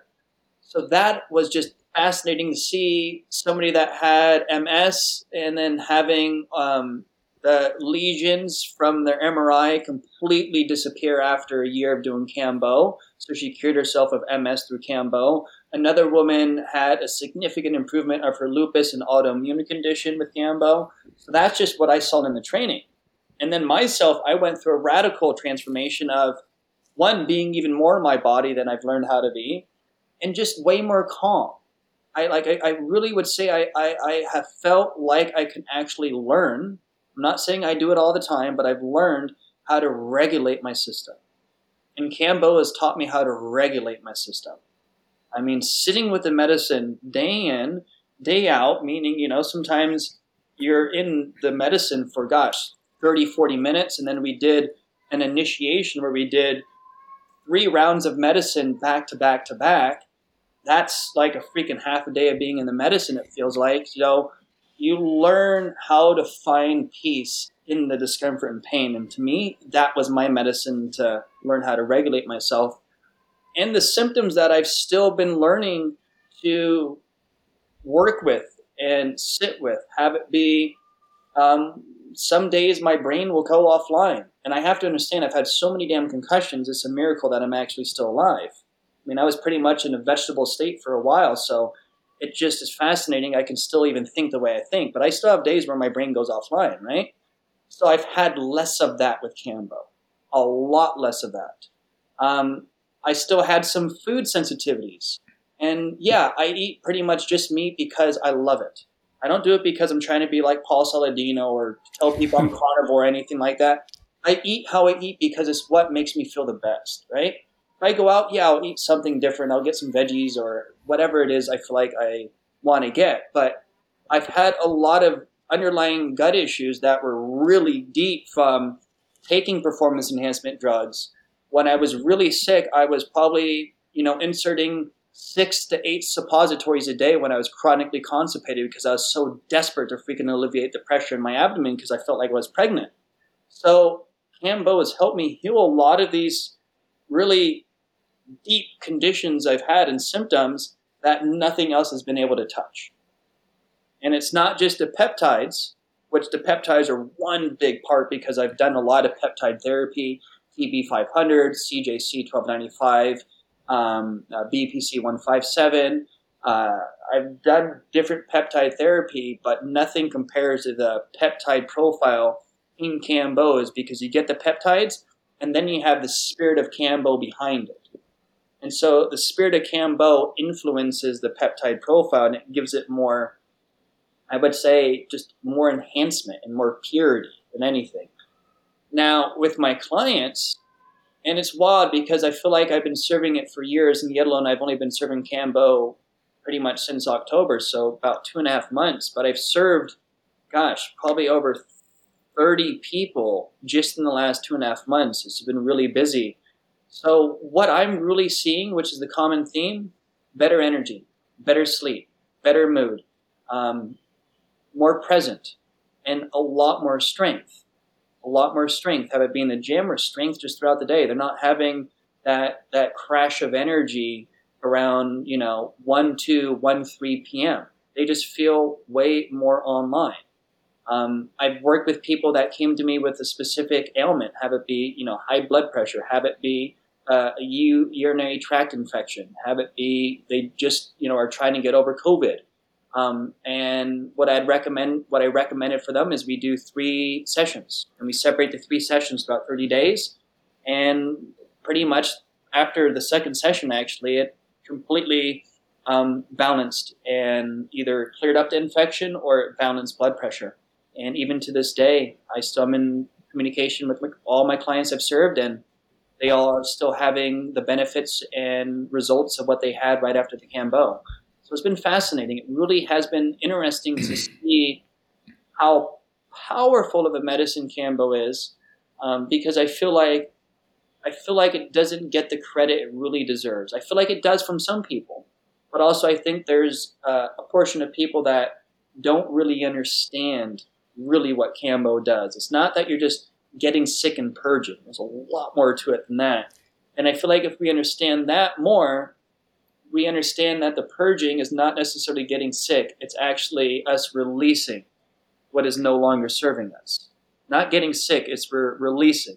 We're detoxified. I don't associate it with being sick myself. That's a little spiel on Cambo for me. Yeah, it's I've had people message me like, dude, it's poisonous. Like, why do you think that you puke and you go to the bathroom? And it's like, dude, you haven't really ever researched this. You're just looking at it from the outside in. You've never experienced it. You've never researched it. You don't know how the tribes people have used it for forever and ever. Like, there's so much that goes into it. And I like what you said about the peptides, because I've gotten way more benefits from combo peptides than I ever have injectable, TB 500 or BPC 157, anything like that. And I think there's potentially peptides we haven't even discovered. And then I also think that they work synergistically, right? Like you're using BPC 157, it's just that. But in combo, you have all like dozens of peptides, and then they're all synergistic. Like you said, there's a spiritual aspect to it as well. And then, obviously you bring in the spirit of combo alongside intention setting and ceremony, and then you get something that's even more powerful than any injectable could ever be, because although they're very healing, I think peptides are part of the future of healing for sure. Obviously, they're very unconscious. You just pull it in a syringe, stick it in your stomach, and then you just go about your day. There's no really thought process to it. Combo is obviously different. You block a couple hours out, and it's crazy the amount of like I had so much inflammation in my spine. I don't know if you had that when you had Lyme, but like it was just crazy, and it was even way more active during the nighttime. Like when I was sleeping, like I would toss and turn, and I had crazy pain in my neck and down my back. And I'm like, I'm seeing a chiropractor. Like I don't really have any alignment issues. It was just clearly just inflammation from, the Lyme or whatever, I had Babesia, I had Epstein-Barr, I have whatever they want to put a label on. I had a bunch of shit. And when I would do the combo ceremonies, they would quell it like for days and days. Like I would just feel like I had no joint pain, just more energy. The amount of presence you have is even more so than psychedelics, almost, in my opinion. Like what you feel like being grounded in your body and very present. And it's funny what you said about the cannabis portion, because we had, I'm actually hosting a retreat this weekend with my wife where we do ecstatic dance and yoga and intention setting and manifestations and breath work. And then there's a optional combo ceremony on the last day. And there was a girl who smoked a lot. Like, she's like, I just smoke like back-to-back blunts and I just smoke all day. Like I could never quit it. Well, there's, although people could probably sneak away and smoke, I don't think they feel called to at the retreat. We don't do alcohol or anything. Or we don't do psychedelics. We don't do anything. So it's pretty much a sober weekend. So she didn't smoke, all weekend. She might have smoked on the way there or something, but she had went a couple of days without smoking. And then she did the combo ceremony and she could like quit smoking. I think she ended up like picking it back up, but was more conscious with it. But like for months and months and months, she told us that she was like, I just haven't even had the urge to smoke ever since I did combo. So there's definitely something to do with addiction there. And my buddy Todd, do you follow Todd Shipman on Instagram? Modern Combo? Yeah, I think I do. Yeah. I need to, if not, I got to send him to you. He's one of the other, he's the one who got me into combo, big biohacker guy, but got into combo. He works with people specifically with addictions, and his protocol is awesome. In my opinion, I think there's like NAD involved, and he has a few doctors on call just in case, but he has people that'll come right off of, hard drugs and go right. And he's just doing combo on them. It has them there for like 3 days to a week. And anytime they have the urge to do anything, and they'll basically just do combo and they'll get rid of the urge to do the heroin or whatever the drug that they're on. And I think he even has I think he told me some bizarre like Lila Quantum or some frequency card that'll be in the frequency of the drug that they like, so that they have that frequency with them so they feel safer. I mean, he's got some crazy protocols going on. I love Todd. Cool dude. Definitely one of my mentors. Wow. And I just think that it goes back to that physical piece, right? Where combo is doing the physical healing, the parasites, the candidas, the molds.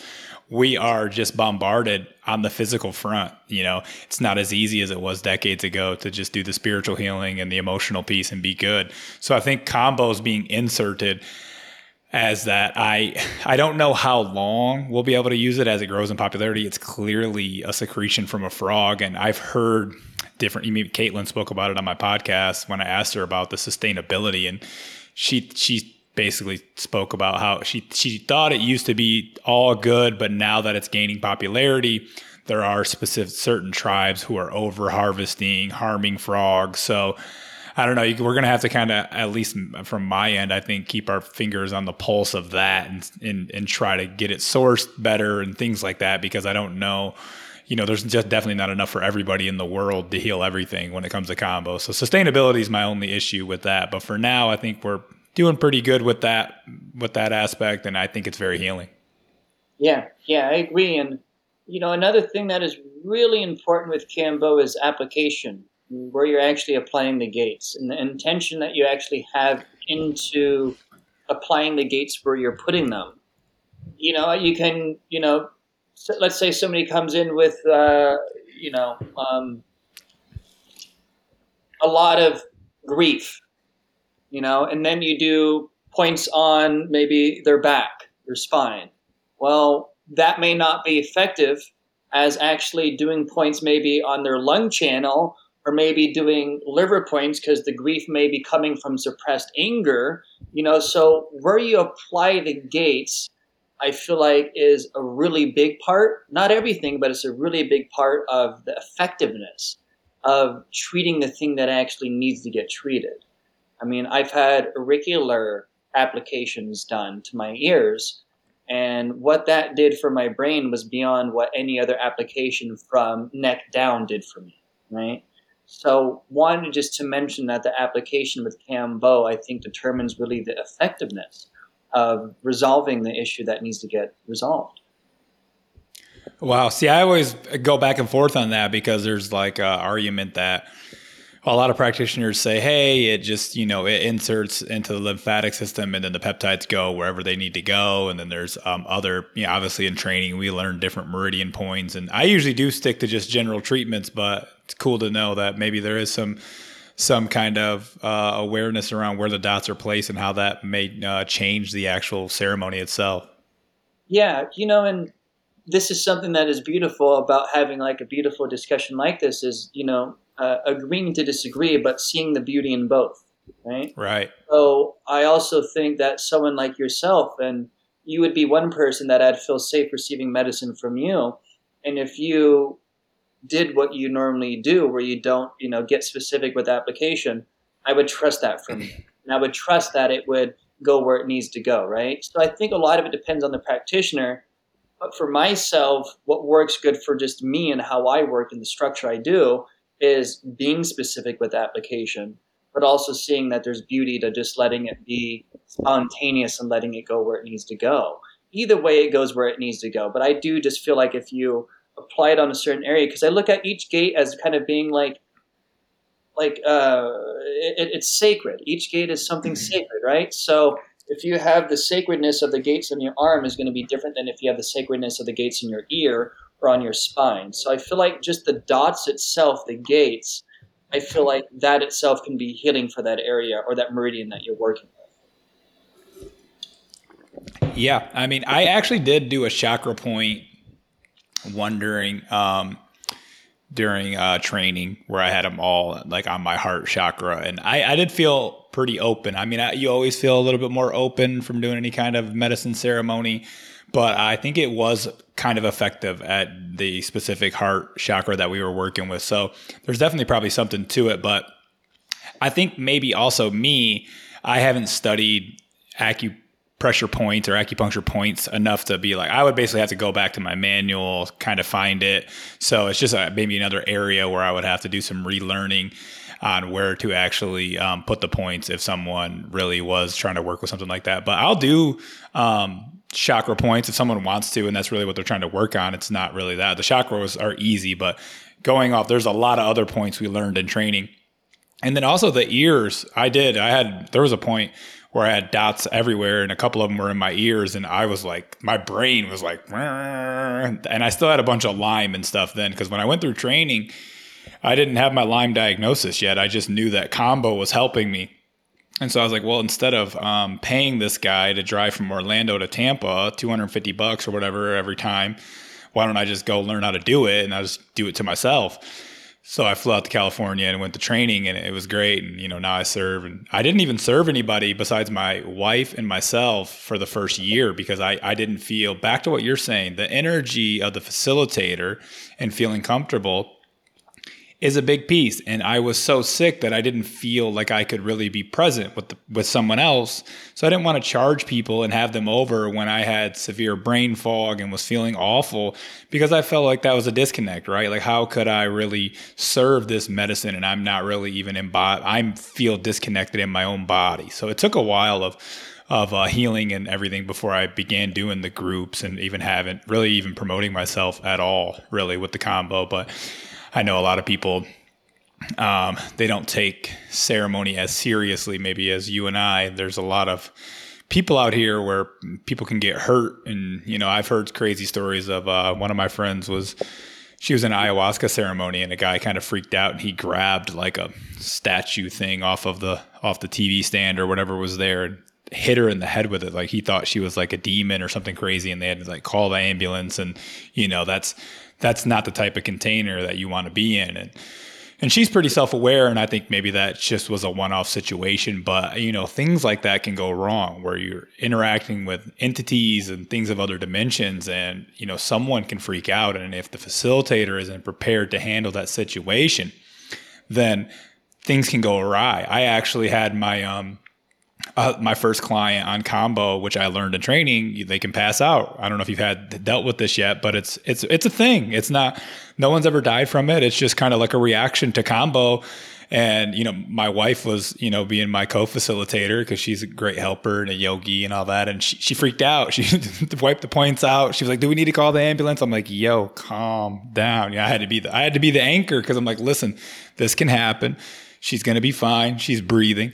And she popped out of it, and she said that she was having like a DMT style experience, like dream world. She was loving it. She didn't feel bad at all. She actually put some more dots on after she woke up, because my wife had wiped hers off. So it was all good. But if you're not with an experienced practitioner and someone who knows what's going on, things can happen like that. And it's not just like, oh, let's go do this medicine with whomever, some guy in the basement around the corner. Like, you should really do some research on who you're working with. What's the intention behind it? What's the container like? What the medicine is, You don't want to over research. I think sometimes you might get yourself into a box of what you think the experience might be, and that can maybe taint your experience because you want it to be the same way as some other guy who explained what their experience was like. So I think sometimes if you over research, or if you're not a person who can disconnect from someone else's experience, you might have a separate experience that doesn't look like that one, and that might not be, good for you. But the medicine's always going to show you what it needs to show you in particular, and not what some other guy or some other girl got out of their experience. So yeah, I'm glad we touched on combo. I really love it. I'm glad that you went through Caitlin. She's great. I had her on the show. I did her advanced training for Lyme and autoimmune, which really helped too, and I wish someone would have knew how to give me binders or do less dots and things like that when I was really sick. But I also didn't know I had Lyme. I just knew that I didn't feel good. So I just told the guy I kind of had fatigue and stuff like that. So, but if people do know their diagnosis or whatever label your person wants to put on your series of symptoms, which we all got some. But yeah, working with those clients, you can do less dots. You can use binders, liver support, and acetylcysteine, things like that. So I wish someone would have knew that when I was going through my journey. Yeah. And like the practitioner is like the soil, and a plant can only be as healthy as the soil that it's growing in, right? So the practitioner, the facilitator, I don't really like using the word shaman, since that word gets tossed around just like the word God and love does. So medicine facilitator, they're the soil, and then the medicine is the plant, so to speak, which actually the medicine is a plant if you're working with plant medicine. So that's why finding a practitioner that you can resonate with and 100% trust is number one, because it's not going to be nearly what it has the potential to be for you if you're working with someone that's standing in front of the medicine, or they haven't been able to clear themselves, empty the bone, so to speak, and they're actually projecting their own shit onto you. And that itself is not going to be a harmonious, safe container to do healing in. So I think trust is number one when it comes to doing medicine work with a facilitator, and then finding someone that can be authentic, really authentic. And that's hard right now. I think finding anyone with authenticity is not an easy task, but I think it's what is necessary, because if it's too easy to find that, then people are going to be doing really too much medicine that I don't think would be conducive for their healing right now. Yeah, the authenticity is weird. I think even it's the looking for something to gain or what they can get out of situations has even infiltrated the plant medicine and the spiritual community, right? Too many people, they do a medicine but they're still in their kind of narcissistic, kind of like egoic mind, although they're trying to portray it in a way that's not, because they've had some of these experiences, right? And they almost can remind you of some of these cult-like leaders you'll see the documentaries on, right? Where they act like they've embodied the medicine and done the work, and a lot of them are maybe intelligent, and then they can prey on people. You can get taken advantage of by your facilitator or by someone that you look up to as your kind of guru, or your yoga instructor, or the person who owns your yoga studio or whatever, because they seem intelligent, they've done medicines, they've done work, but then they still have some form of shadow work that's, or some kind of evil deity within their soul that is kind of allowing them to still take advantage of people and deceive people and work with people, although they haven't really fully done the work themselves. So you got to really get prepared before you go into certain ceremonies, because you're really playing around in different realms. You don't want to be in one realm and the other while also having a facilitator who may have some kind of ulterior motive or some demonic force within themselves. Definitely. Something that I do want to get into is relationship. You and I being in a relationship and navigating a lot of the challenges that we've had, related to health. And I think you and I, from having a lot of deep experience in relationship, being sick and compromised, just reflecting that to one another can be very insightful for a lot of other people. So I would love, if you can kind of just, highlight how has your experiences in relationship been navigating what you're navigating, and how important it is to find a partner that can have the empathy and compassion to hold and support you when you're not feeling well, where they're not thinking that you're just making the shit up and it's in your damn mind. Well, that's tough. It was definitely a journey, because in the beginning, when you say you're not feeling that well and you're just going to see a doctor, like, they're most likely thinking, you're going to get some herbs, or you're going to get whatever, you're going to get some blood work done, and things are going to be cool in a couple months or whatever, And I think, honestly, thankfully, my wife and I are definitely interconnected on a soul level. We used to have this weird kind of connection even in college, even when we never dated, right? Like, she had a boyfriend, I was single, but she's just like this weird, like, it was almost like we were together in a different life or something. So I think there's something deeper connected there between us. But it was difficult. There were moments when I thought we were literally going to break up. There were moments when I told her, like, hey, this doesn't look like it's getting any better. Like, you can leave. I get it. Like, no, I will have no resentment, nothing bad to say about you. But if you don't want to keep dealing with this, even that was even when we were married. A lot of people don't know this. Like, even after being married, I was super sick when we got married. I look great in the photos. I'm lined up, whatever. I'm eating a carnivore diet. I'm kind of thin, I'm looked good in the suit, but inside I was broken. And there were moments even after we got married where I was like, you can leave, and, by the grace of God. And I think probably a lot of her, yogi learnings and being a yoga teacher and having that kind of community, and her having, I don't know, I think she's seen something in me that she knew that if I got over whatever I was dealing with, I would be the man that she wanted and could provide for her. And, I'm still not even all the way there, but I'm trying to be a little bit better each day. And they're tough.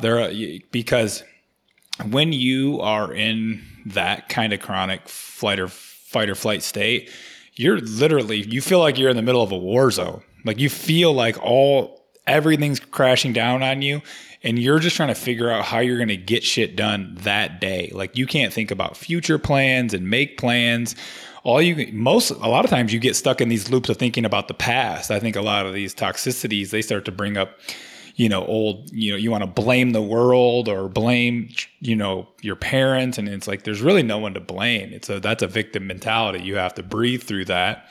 You have to realize that you are in control of this ship, and you got to figure out how to get this ship back on track. You've went awry. You've went the wrong way, and now we're going to sail back on track. And so I think she's seen the work I was doing. She's seen me spend $20,000 on Lyme treatments. She's seen me trying. So I think that helped. Like, she knew I was giving it my all. And, but it was hard. We had those hard conversations about leaving and this and that, and maybe some of the psychedelic ceremonies she had and, the yoga work really helped her not look at the situation as bad as it was, maybe. And it was tough. And, I don't really know what to say. I always I started praying to God. I hope, hope she doesn't leave. I'll be the man she wants when I get better. And it's not tough. I think, I think Dr. Pompa, who's a big chronic illness doctor, he said there's over 90% of relationships don't work in a chronic illness because they just don't understand it. And they take years to fix. They don't even just take years to fix. They take years to figure out what you actually have wrong. Usually it takes you 2 to 3 years from jumping to doctors, unless you miraculously find the right person. And then it takes you another 2 years to balance out the body when you've become in that state. So that's why I try to preach to people. If you have a little bit of gut dysfunction or you have a little bit of brain fog, those are warning signs. Take some action now. You don't want to get to the position where I was, where you're lost. You can't remember anything. I would drop things. I would break things. I would forget everything. I still have moments where I kind of forget something that I just read or just heard, and I have to replay it. And that's because I'm still detoxing my brain at the moment. So that makes sense, but it is there. And it's a lot less than it used to be, but they're challenging. I don't think you should hold any resentment or hate in your heart. If someone does leave, they don't understand it. They've never been through it. They're not going through it. it's not going to make it any easier if you've been with someone a long time and they leave, but you just have to really embody that, learn from that. And it's, like I said, it's really hard to even express your emotions. Back to that war zone. Like when you're we'll take minerals, when you're in a calcium shell, which a lot of people are in when they're in a stressful pattern, you basically are blocked off from your emotions. Your body has created this calcium shell to try to save you from the world. And it's not really the world, it's kind of your internal system as well, because it's went haywire. Where a lot of times for me, even if I was feeling something, it was difficult for me to express it because I just felt so fatigued that all I wanted to do was just lay around and a lot of times watch mindless TV or scroll on social media because I just didn't feel like doing much, and definitely didn't feel like having a heartfelt conversation that felt tough. And, I would have them when the time was needed, and we would, but definitely those are tough waters to navigate. And I think you got to reach deep down inside of you and not have any resentment if they do leave, and realize that that's a very tough task, because I used to be outgoing and we would travel and we would party and we would go to festivals and I was very social. And then I just became this like hermit. I just was hibernating. I wanted to be blocked off from the world because when I went out into the world, I couldn't be myself. I had to fake like I felt okay and that everything was just fine and that I didn't have brain fog and I didn't have fatigue. And, that wasn't reality. The reality was I felt broken and I felt depressed and I felt, my energy was low. I couldn't really experience a night out with friends or a dinner or anything without thinking about all those things. Like, whoa, what if I eat something wrong? Or what if I have 2 drinks and, I feel awful for 3 days? Like everything, those thoughts are just like surrounding you and you just can't even experience the way like people, like you said earlier, people take for granted just going to hang out with people, eating whatever they want, having 4 cocktails, 5 cocktails, and just waking up and feeling normal the next day. That's not the reality when you get chronically ill.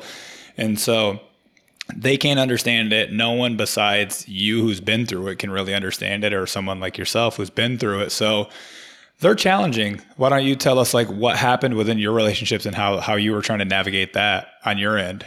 Yeah, it's been very challenging at the same time, very enlightening for me.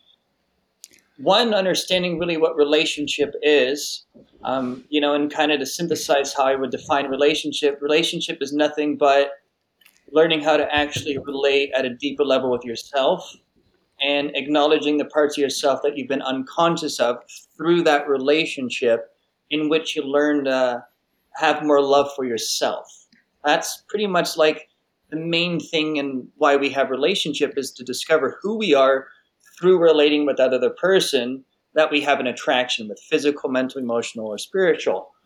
The hardest thing in the relationship that I was in is her not really ever having to be sick, like chronically sick. And, when someone's not had, again, I don't even like saying the word disease, but when someone has not had, Lyme, or they haven't had, the sensitivity to the exposure of mold that they're having in their living environment or elsewhere, it's very hard to empathize with people that can be reacting to the same living environment that you're living in, and you're not feeling any of the symptoms they're feeling. Therefore, you can think it's all in their head, right? So that was the hardest thing in the relationship I was in, is I wasn't having the empathy that I really needed in the relationship to feel safe and held.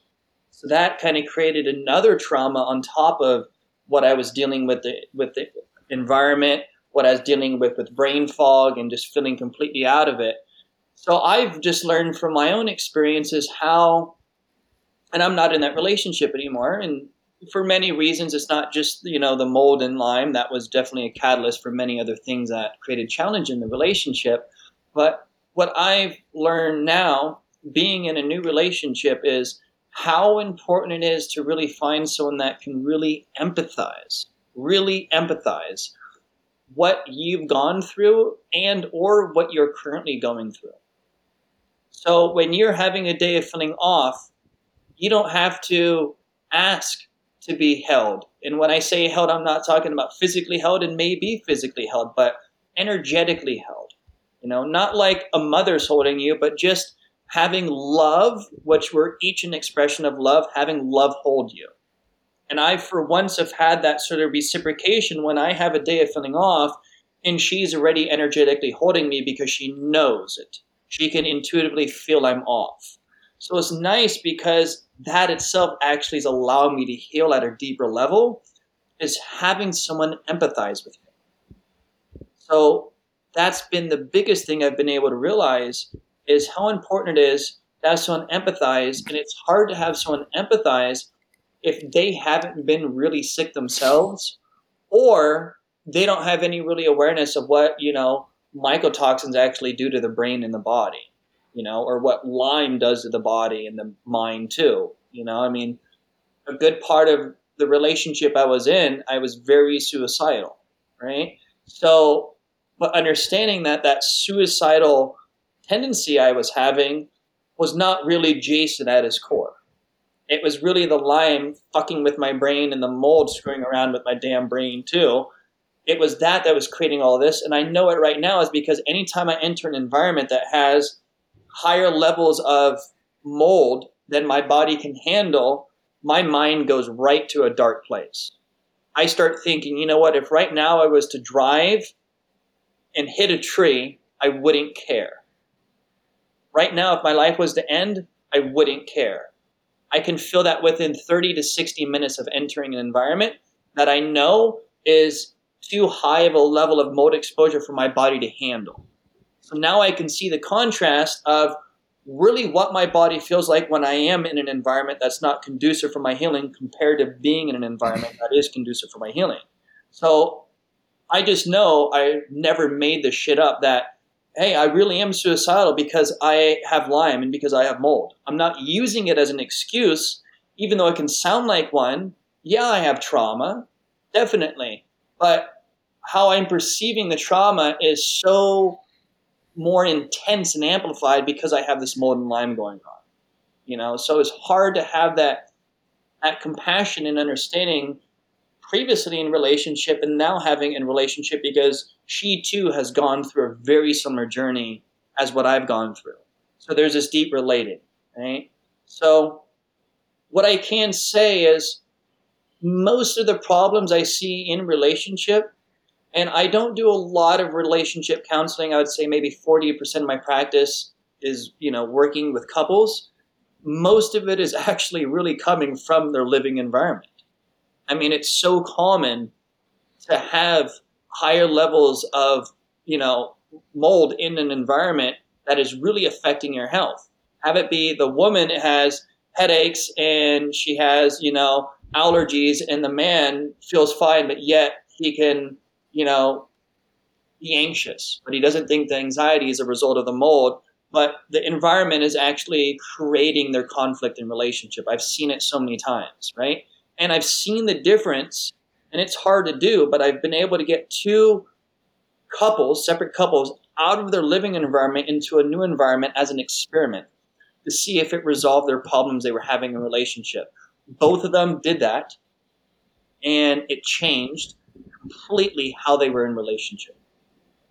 So it goes to show you it can be really hard to heal trauma in relationship. It can be hard to heal things that are causing conflict in relationship when our environment is not conducive for our healing and for our individual and for our relationship health.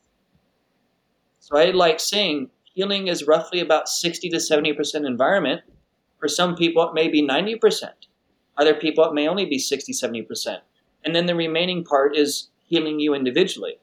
And this is, I'm sure, how we relate. If you're still living in mold and you're very sick and you're taking all the right binders, supplements, doing Cambo, sauna, cold plunging, breath work, rebounding, all this stuff, you can't out supplement yourself out of a poor living environment. You can't out rebound yourself. You can't biohack yourself out of being in an environment that's not healthy and healing for you. Right? Yeah, I agree. I was actually just going to ask, did you have a conversation with your new partner about how you feel from day to day and stuff like that? But seems like if she's already went through something, then that probably helps. Obviously, I think towards the end, like I got hit by the mold within like a month of living in this place that we moved in. Right, I had already had probably too many hidden infections. I was too out of balance. We were both vegan at the time. That didn't help. So back to that whole thing. So trying that out for a while, and being vegan and living in mold are the two worst things you could probably do. Your detox pathways aren't working. You're nutrient deficient. Then you're in the mold. I mean, I was fucked. But towards the end of living there, then she started. It took her longer, right? And when it really hit, I think for her was because she was more out of the house all the time than I was. I was more like working from home and doing things like that. So I was in the mold more. And I think I was just sicker in general. But she started to have a lot of the brain fog and stuff like kind of after COVID, because I think because we were in the house all day. And so she started to have like these weird symptoms, and she like her arms were feeling weird, and she was having some chest things. So she was like really like starting to get anxious about her. She had breast implants at the time. She's got those removed. But like, so I think her ending up later with some of the brain fog issues from the mold, from the breast implants causing the, a lot of inflammation and, clogging up the detox pathways. Had she not she didn't get rocked like I did. She was still able to mostly function, but she still has done a lot of work on herself to get rid of a lot of that mineral balancing and other protocols before that, So I think that shifted maybe her mindset. She was a little bit more empathetic because she had kind of felt a little bit like, I'm feeling kind of crazy. I feel anxious. I feel like I can't breathe. I got to get these breast implants out. So she's definitely done a lot of work. We both got all of our cavitations removed, which is expensive, but that I think is a hidden problem that almost everyone's overlooking, even though like 90% of the population has cavitations if they've had their wisdom teeth or a different tooth removed. It's a big issue.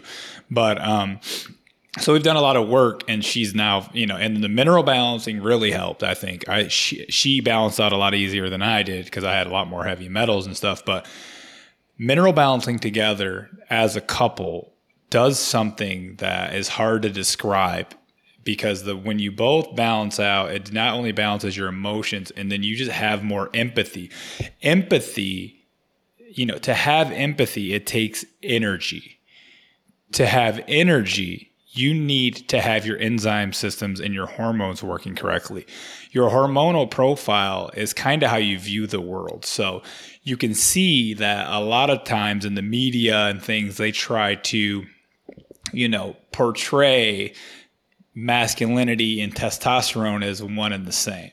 When I think a lot of this toxic masculinity actually is a result of pretty low hormone profile, probably low testosterone, right? When you have low testosterone, you're angry at the world, you have more rage. When you actually have higher hormone profile, you have optimized testosterone, then you're more calm. You're trying to provide more for the family. You're more protective. Yes, you're more willing to go out and do things. You're a little bit less fearless, which they don't like, by the way. They don't like when you act like that. That's why there's in my opinion, there's a lot of this stuff's planned and attacked. You can just see it within the food system and the water system that they want us to be toxic and they want us to be fucked up. But, so mineral balancing as a couple, and, even getting the feminine hormones in check, copper and the zinc, everything happens. And as you balance those systems out, you'll be more tapped into both sides, your masculine and your feminine. You'll have the energy to be empathetic, to be able to express yourself. So there's really something to be said, in my opinion, about couples mineral balancing together. Yeah, I agree. I've had experience of that myself. And yeah, it's interesting because I'm sure you've been able to relate to this too, is when you understand the mineral kingdom at a very deep level, your whole perception of how you perceive the world completely changes. So it's like when you see two people arguing or disagreeing over something, you can actually look at it from a mineral level and see what's happening in their different patterns, which is creating them to have the conflict. I think remineralization is really probably one of the most important things you can do, aside from making sure the environment is conducive for your healing and your health.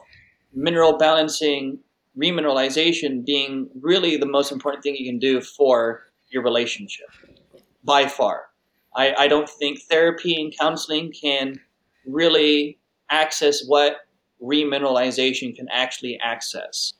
Um, that itself, I would love to see becoming more common and having more awareness around that, instead of spending thousands of dollars going to counseling, talking about the same shit and not really getting much of a result, when you really don't even have to be talking about it and just go through the remineralization process, and then you'll relate completely different with one another. I agree. I wanted to dig into with you about minerals. I don't think you use the same products and stuff that I do. What does your remineralization process look like? Like what products are you using? Like I know you're using HTMA, which I love, but kind of explain to us how you're remineralizing and what products you use and stuff.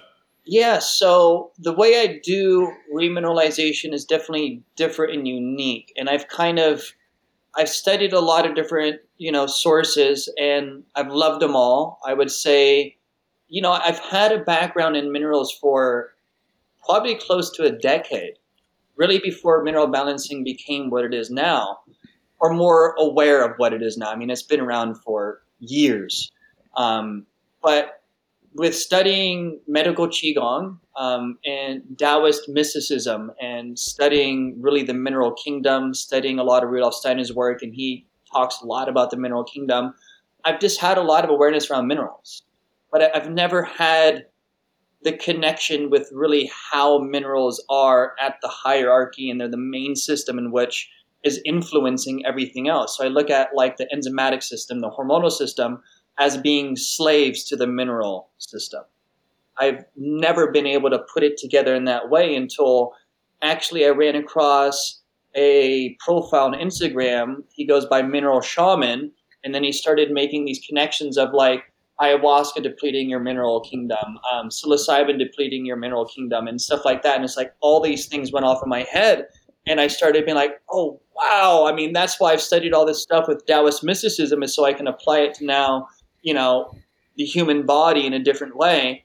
So then I started, getting into like RCP, the root cause protocol. Went through that and personally realized that that is nothing but bullshit. And, got I was this close to taking that course. I'm glad I didn't pull the trigger. got into Dr. Paul Eck's work, got into Wilson's work, studied a lot of books on minerals, and started kind of just taking bits and pieces. I think Dr. Paul Eck's work, out of everyone I've studied, is probably the best. I resonate with just about everything that he says, close to the T, actually. I mean, I've swayed away from some things, and then I sway back to it because I end up, realizing that, no, actually that is right, So when I interpret an HTMA test, I am seeing it through the majority of kind of his lens, looking at the ratios and stuff. And then how I do things differently is I do a form of in-person and then remote testing with my clients, where I use biogeometry. And biogeometry is, it's hard to kind of synthesize and explain what it is, but it's pretty much working with universal energy and the energy field of the individual, and introducing things into their energy field that are either strengthening them, neutralizing, or weakening them. So that's how I introduce, supplements, herbs, and vitamins, and seeing what's going to be strengthening their field, not weakening their field. So pretty much how a regimen looks is I do things in different phases. I'll normally have about 4 to 6 phases, and each phase is about 2 to 4 months.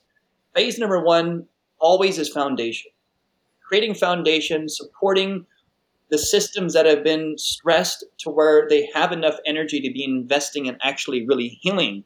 So sometimes that can be 4 to 5 months for one person. Other clients, it may be 2 months. So the foundation looks like using different herbs. And the herbs that I use are through Supreme Nutrition. So it can be American ginseng, it can be tulsi, it can be ashwagandha, it can be golden thread, it can be astragalus. And so I use herbs instead of just minerals.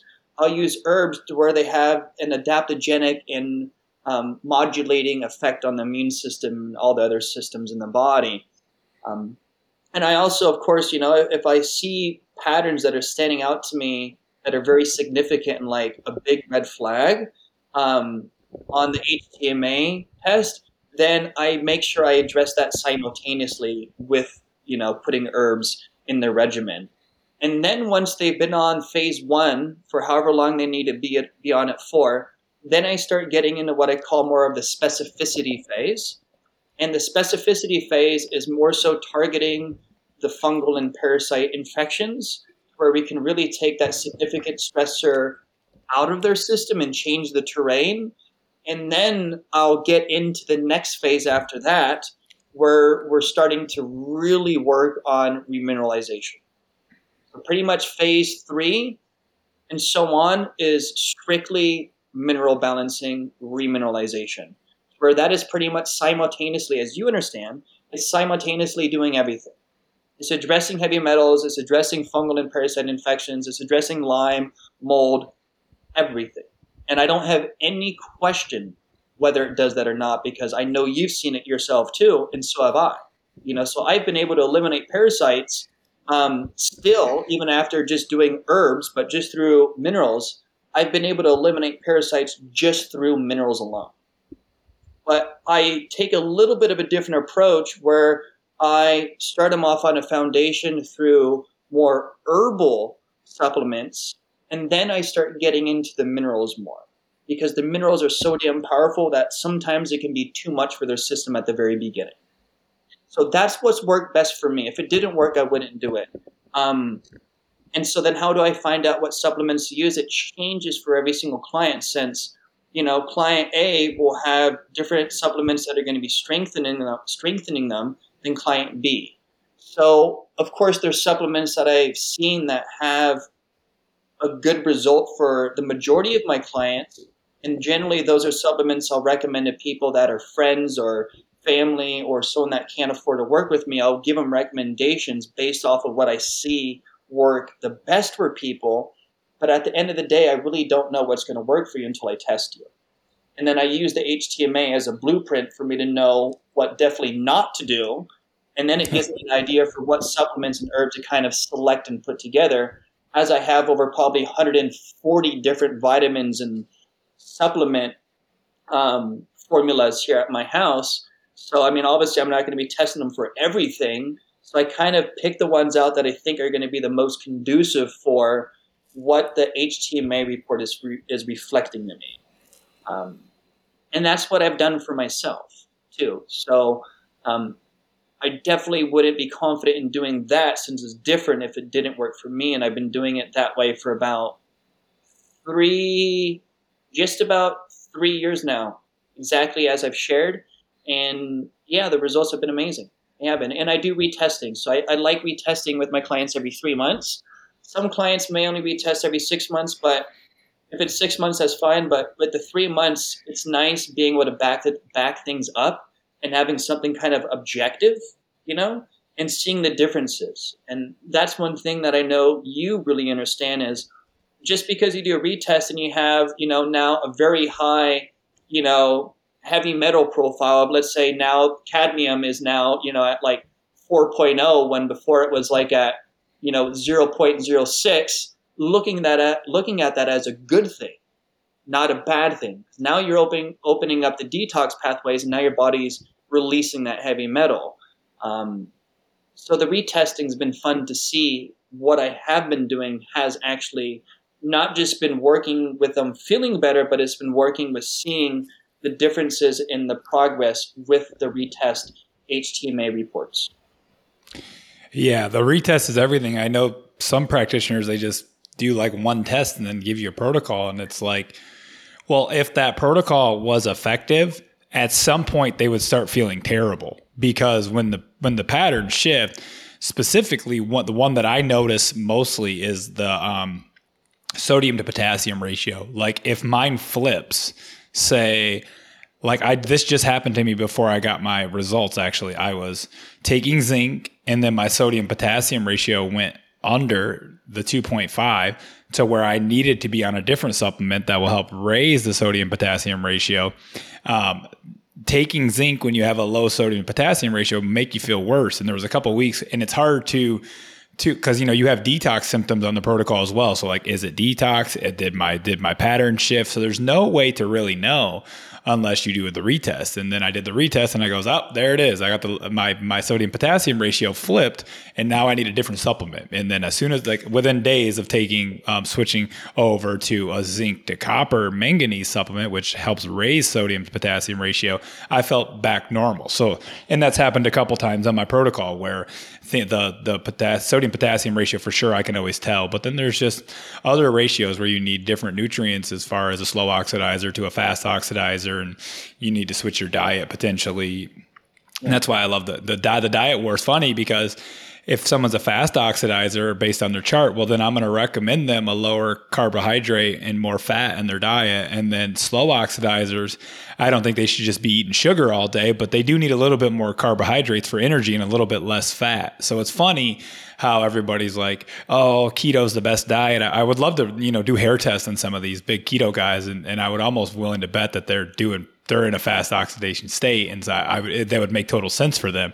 And then the other people do keto and they feel sluggish and they feel off, and I would most likely guarantee they're probably more of a slow oxidizer. So it'd be interesting to do a little research like that, but and that's why everything doesn't fit for everybody. But I would love to put you on a protocol. When's the last time you did a hair test? I would love to analyze yours and show you what I would put you on and see how different it is.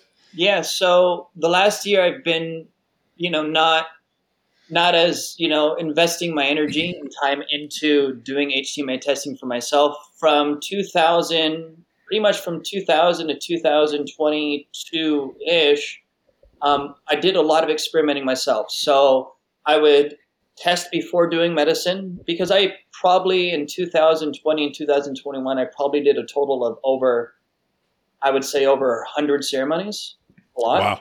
So I tested before, and then I would test after. And obviously I'd test, let's say, 2 weeks before, and then I would test about 1 month after doing a medicine ceremony. So I had before and after. So again, I don't have anything to scientifically back it up, but I did see how much the medicine I was working with at that time, how much it was really affecting my mineral body. So I use that information to share instead of just being like, well, it makes sense, but actually seeing it objectively, the differences of before and after doing medicine, that itself has showed me that, yeah, when we do medicine, it definitely impacts our mineral body.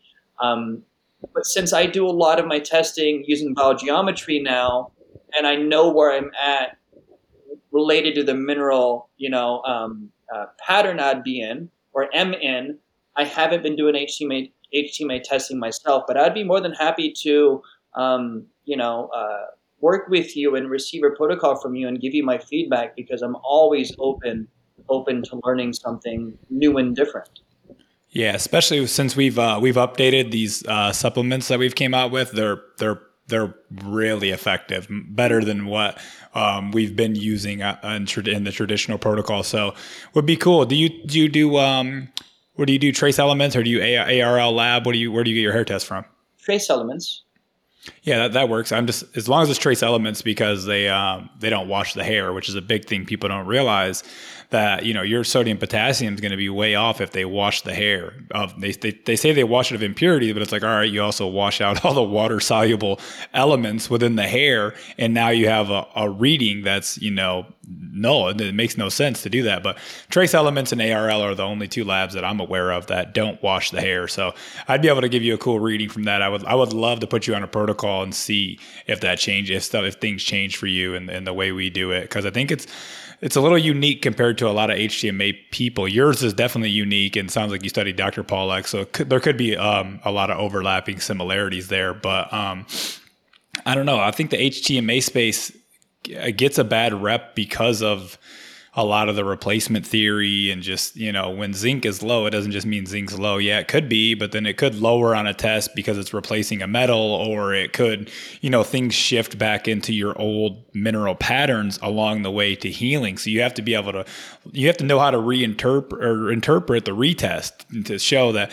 okay, yeah, they look a little bit worse, but the person feels a little bit better. Well, okay, let's kind of go off how they're feeling. And then the protocol still is going to go based off the new patterns and the new ratios and everything. But a lot of people just look at I know a girl who took a HTMA and the guy just told her to eat more liver. I'm like, well, I don't think that's really a mineral balancing kind of protocol. I think you just wasted your money on a hair test. And then this was before I was a practitioner, and I had my practitioner analyze it for her, and he the protocol was a lot different, and it was just funny. Same thing with they'll tell you not to take calcium when you have a high calcium. Well, that's not what's going on. Your body's created a calcium shell and there is excess. And yeah, K2 does make a difference there, but you still need calcium balance out the magnesium. You don't just take the magnesium because now you're causing an imbalance the other way. So a calcium magnesium supplement is basically always recommended on the protocol because it's going to help the adrenals. It's going to help you calm down. It's just basically needed. And then we'll work on the sodium and potassium ratio, which a lot of people don't know. When the sodium potassium ratio is as close to ideal as possible, then you're going to have magnesium and calcium in ionized form. What is calcium? It's hard, right? And so if your sodium to potassium ratio is way off, then it's not even getting into the cell because it's not in that ionic form. So that's basically it. Well, analogy is kind of like hard water, right? You put water softener into your hard water. Well, what's hard is the calcium and stuff that's within that water, and you put a sodium potassium mixture in there so that your water system works correctly. No different in the body. We're trying to get that sodium potassium ratio as near to ideal as possible because that's your vitality ratio, but it also helps cellular function in your body be able to absorb the minerals in the right capacity. And then that'll just, the calcium in mine has went up and down over time. Sometimes you're releasing excess calcium because you're balancing out.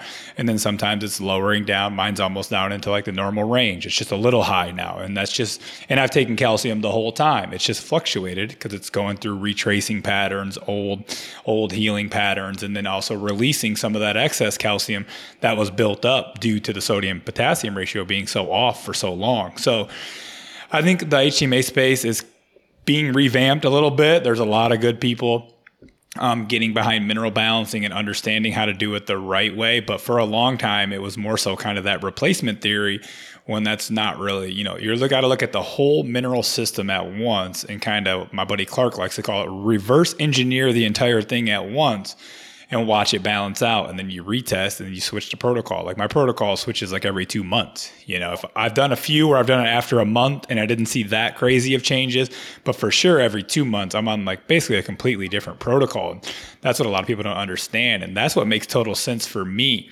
Because once that all clicked, I started it seemed like when I got into the HTMA world, everything I had researched kind of clicked. The calcification, the adrenal fatigue, the gut dysfunction, the parasites, everything was all wrapped around this mineral system and just basically bringing the body back into balance. And then also it makes sense that you're not just on this one protocol forever. That's kind of why I like a little bit of muscle testing. And I haven't done that since I've had Lyme, but my Lyme protocol changed over time because my doctor was really big into muscle testing. So the herbs would change, the protocol would change, and I liked that. And then same thing in mineral balancing. As everything changes, then we're going to change the protocol and then keep balancing you out over time. And it may always change. And for people, it takes 2-3 years to really balance out. But I think the HTMA space gets a lot of bad rep. But I would definitely love to put you on a protocol, especially try some of our supplements we have out and just see how you feel. Definitely. Yeah, I think it gets a bad rep too, is because a lot of practitioners that have used HTMA, or I should say try to use HTMA, they haven't really invested the energy into really studying the whole relationship system of all the minerals. So they're looking at it from a very fragmented perspective, and therefore they're getting fragmented so results. But I personally think, and I know you align with this as well, is out of all the testing, HTMA, I think, is by far the most accurate and best test you can do when you know how to actually analyze and review it. By far. I mean, you can see like emotional patterns and blood sugar issues, like all from the HTMA. It's almost crazy, like how accurate it is that in things that you can understand about a client specifically off the chart. It'll line right up with your client intake form with the symptoms, 100%. Yeah. I think HTMA is a really good way of doing an intake for preparation for plant medicine work. You see actually who you're going to be working with. Yeah, but imagine just having like that calcium shell and having a lot of those pore eliminators on the metals is just going to be a setup case for a bad psychedelic ceremony. There's just a lot more going on internally that they need to deal with before they open up into the realms of that. And I would imagine they might not even get, even if they don't have a bad ceremony, they might not get out of the ceremony what they intended, just because the physical body is not even going to allow it. It doesn't even want to let it go there. All right, we're back on. Hopefully, if this episode sounds wonky at around this time, then we got cut off there. So I'll try to edit it up and make it flow. But if not, that's what happened. But yeah, I don't even know exactly where we were at, but we were talking about the mineral piece, and a lot of practitioners not being able to analyze it correctly and really get deep into the weeds. There's so many patterns that you can look at and see different emotional issues, and especially as people on the the retest interpretation is different than the initial interpretation as well, because one thing, a lot of people, they may get a hair test and look pretty decent on the first test, and same as the blood, the body's always trying to find that homeostasis, right? A lot of these levels can be propped up by the different toxins and the metals within the system. And then you put someone on a protocol for 3 months and then it just goes all haywire, right? What we call retracing.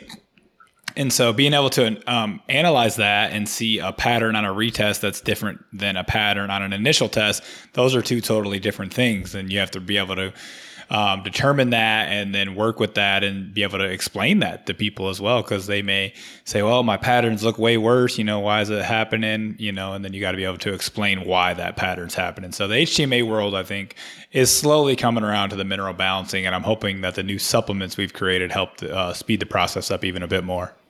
Definitely. And one other thing too, it's just like when you've been able to acknowledge and heal something within inside of yourself, then you can actually see it in other people way more clearly. When you heal abandonment yourself, now you can spot it from a mile away.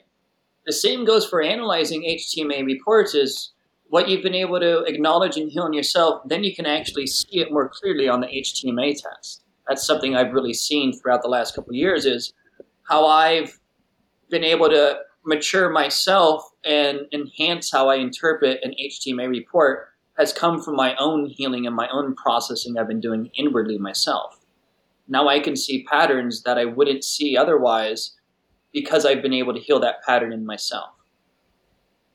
Yeah, I think so. And it'll be cool to really draw the connections as I'm starting to take on clients. So I just got my first round of clients because I just actually took my final the end of last month. But I have the best mentors, in my opinion, in the game as far as mineral balancing. Clark and Aaron and Lewis and Susan, like they've all worked with Dr. Wilson directly, and they've, been in the game 15, 20 years. So anything that I can't answer, I can get, answered within a couple minutes by one of them folks. So I'm truly blessed to be all kind of surrounded by them and learn from them and be able to, I'm in a group chat with like 4 of them where if I have any questions about client information or call in the lab, I can just ask and get it answered in like 2 seconds. So that's super dope to have them as my squad. But yeah, man, I really want to put you on a protocol. We'll definitely have to get you a hair test and see that. But I think we covered a lot of ground today. I definitely want to have you back on. I think that you are probably one of the most well-rounded individuals that I've talked to as far as spirituality. I know you have a lot more you can talk about when it comes to the spirituality realm and things like that. We went psychedelic, but we stayed a lot of bit on the physical today and relationships, and trauma. But you definitely have a lot more that we can explore, and we'll definitely have you back on. But let everyone know where they can find you, how they can work with you, all that type of stuff. Yeah. You can find me on Instagram. My account is J_Gandzjuk, Gandzjuk. My website is Jason. Excuse me, that's my email. My website is specializedhealthandexercise.com, and the and is AND. So specializedhealthandexercise.com. And then you can also email me at jason@specializedhealthandexercise.com. Cool. Awesome, man. Thank you so much for coming on the show. Thank you, man. I appreciate it. Cool. Stick around while I close it out. If you enjoy this show, would you please take a second to subscribe, rate, and review it for me? Also, if you'd like to know more information about Combo, personalized one-on-one coaching with me, or for upcoming retreat information, which I host with my wife, please visit my website in the show notes or DM me on Instagram. My handle over there is @IntegrativeMatt. Until next time, my friends.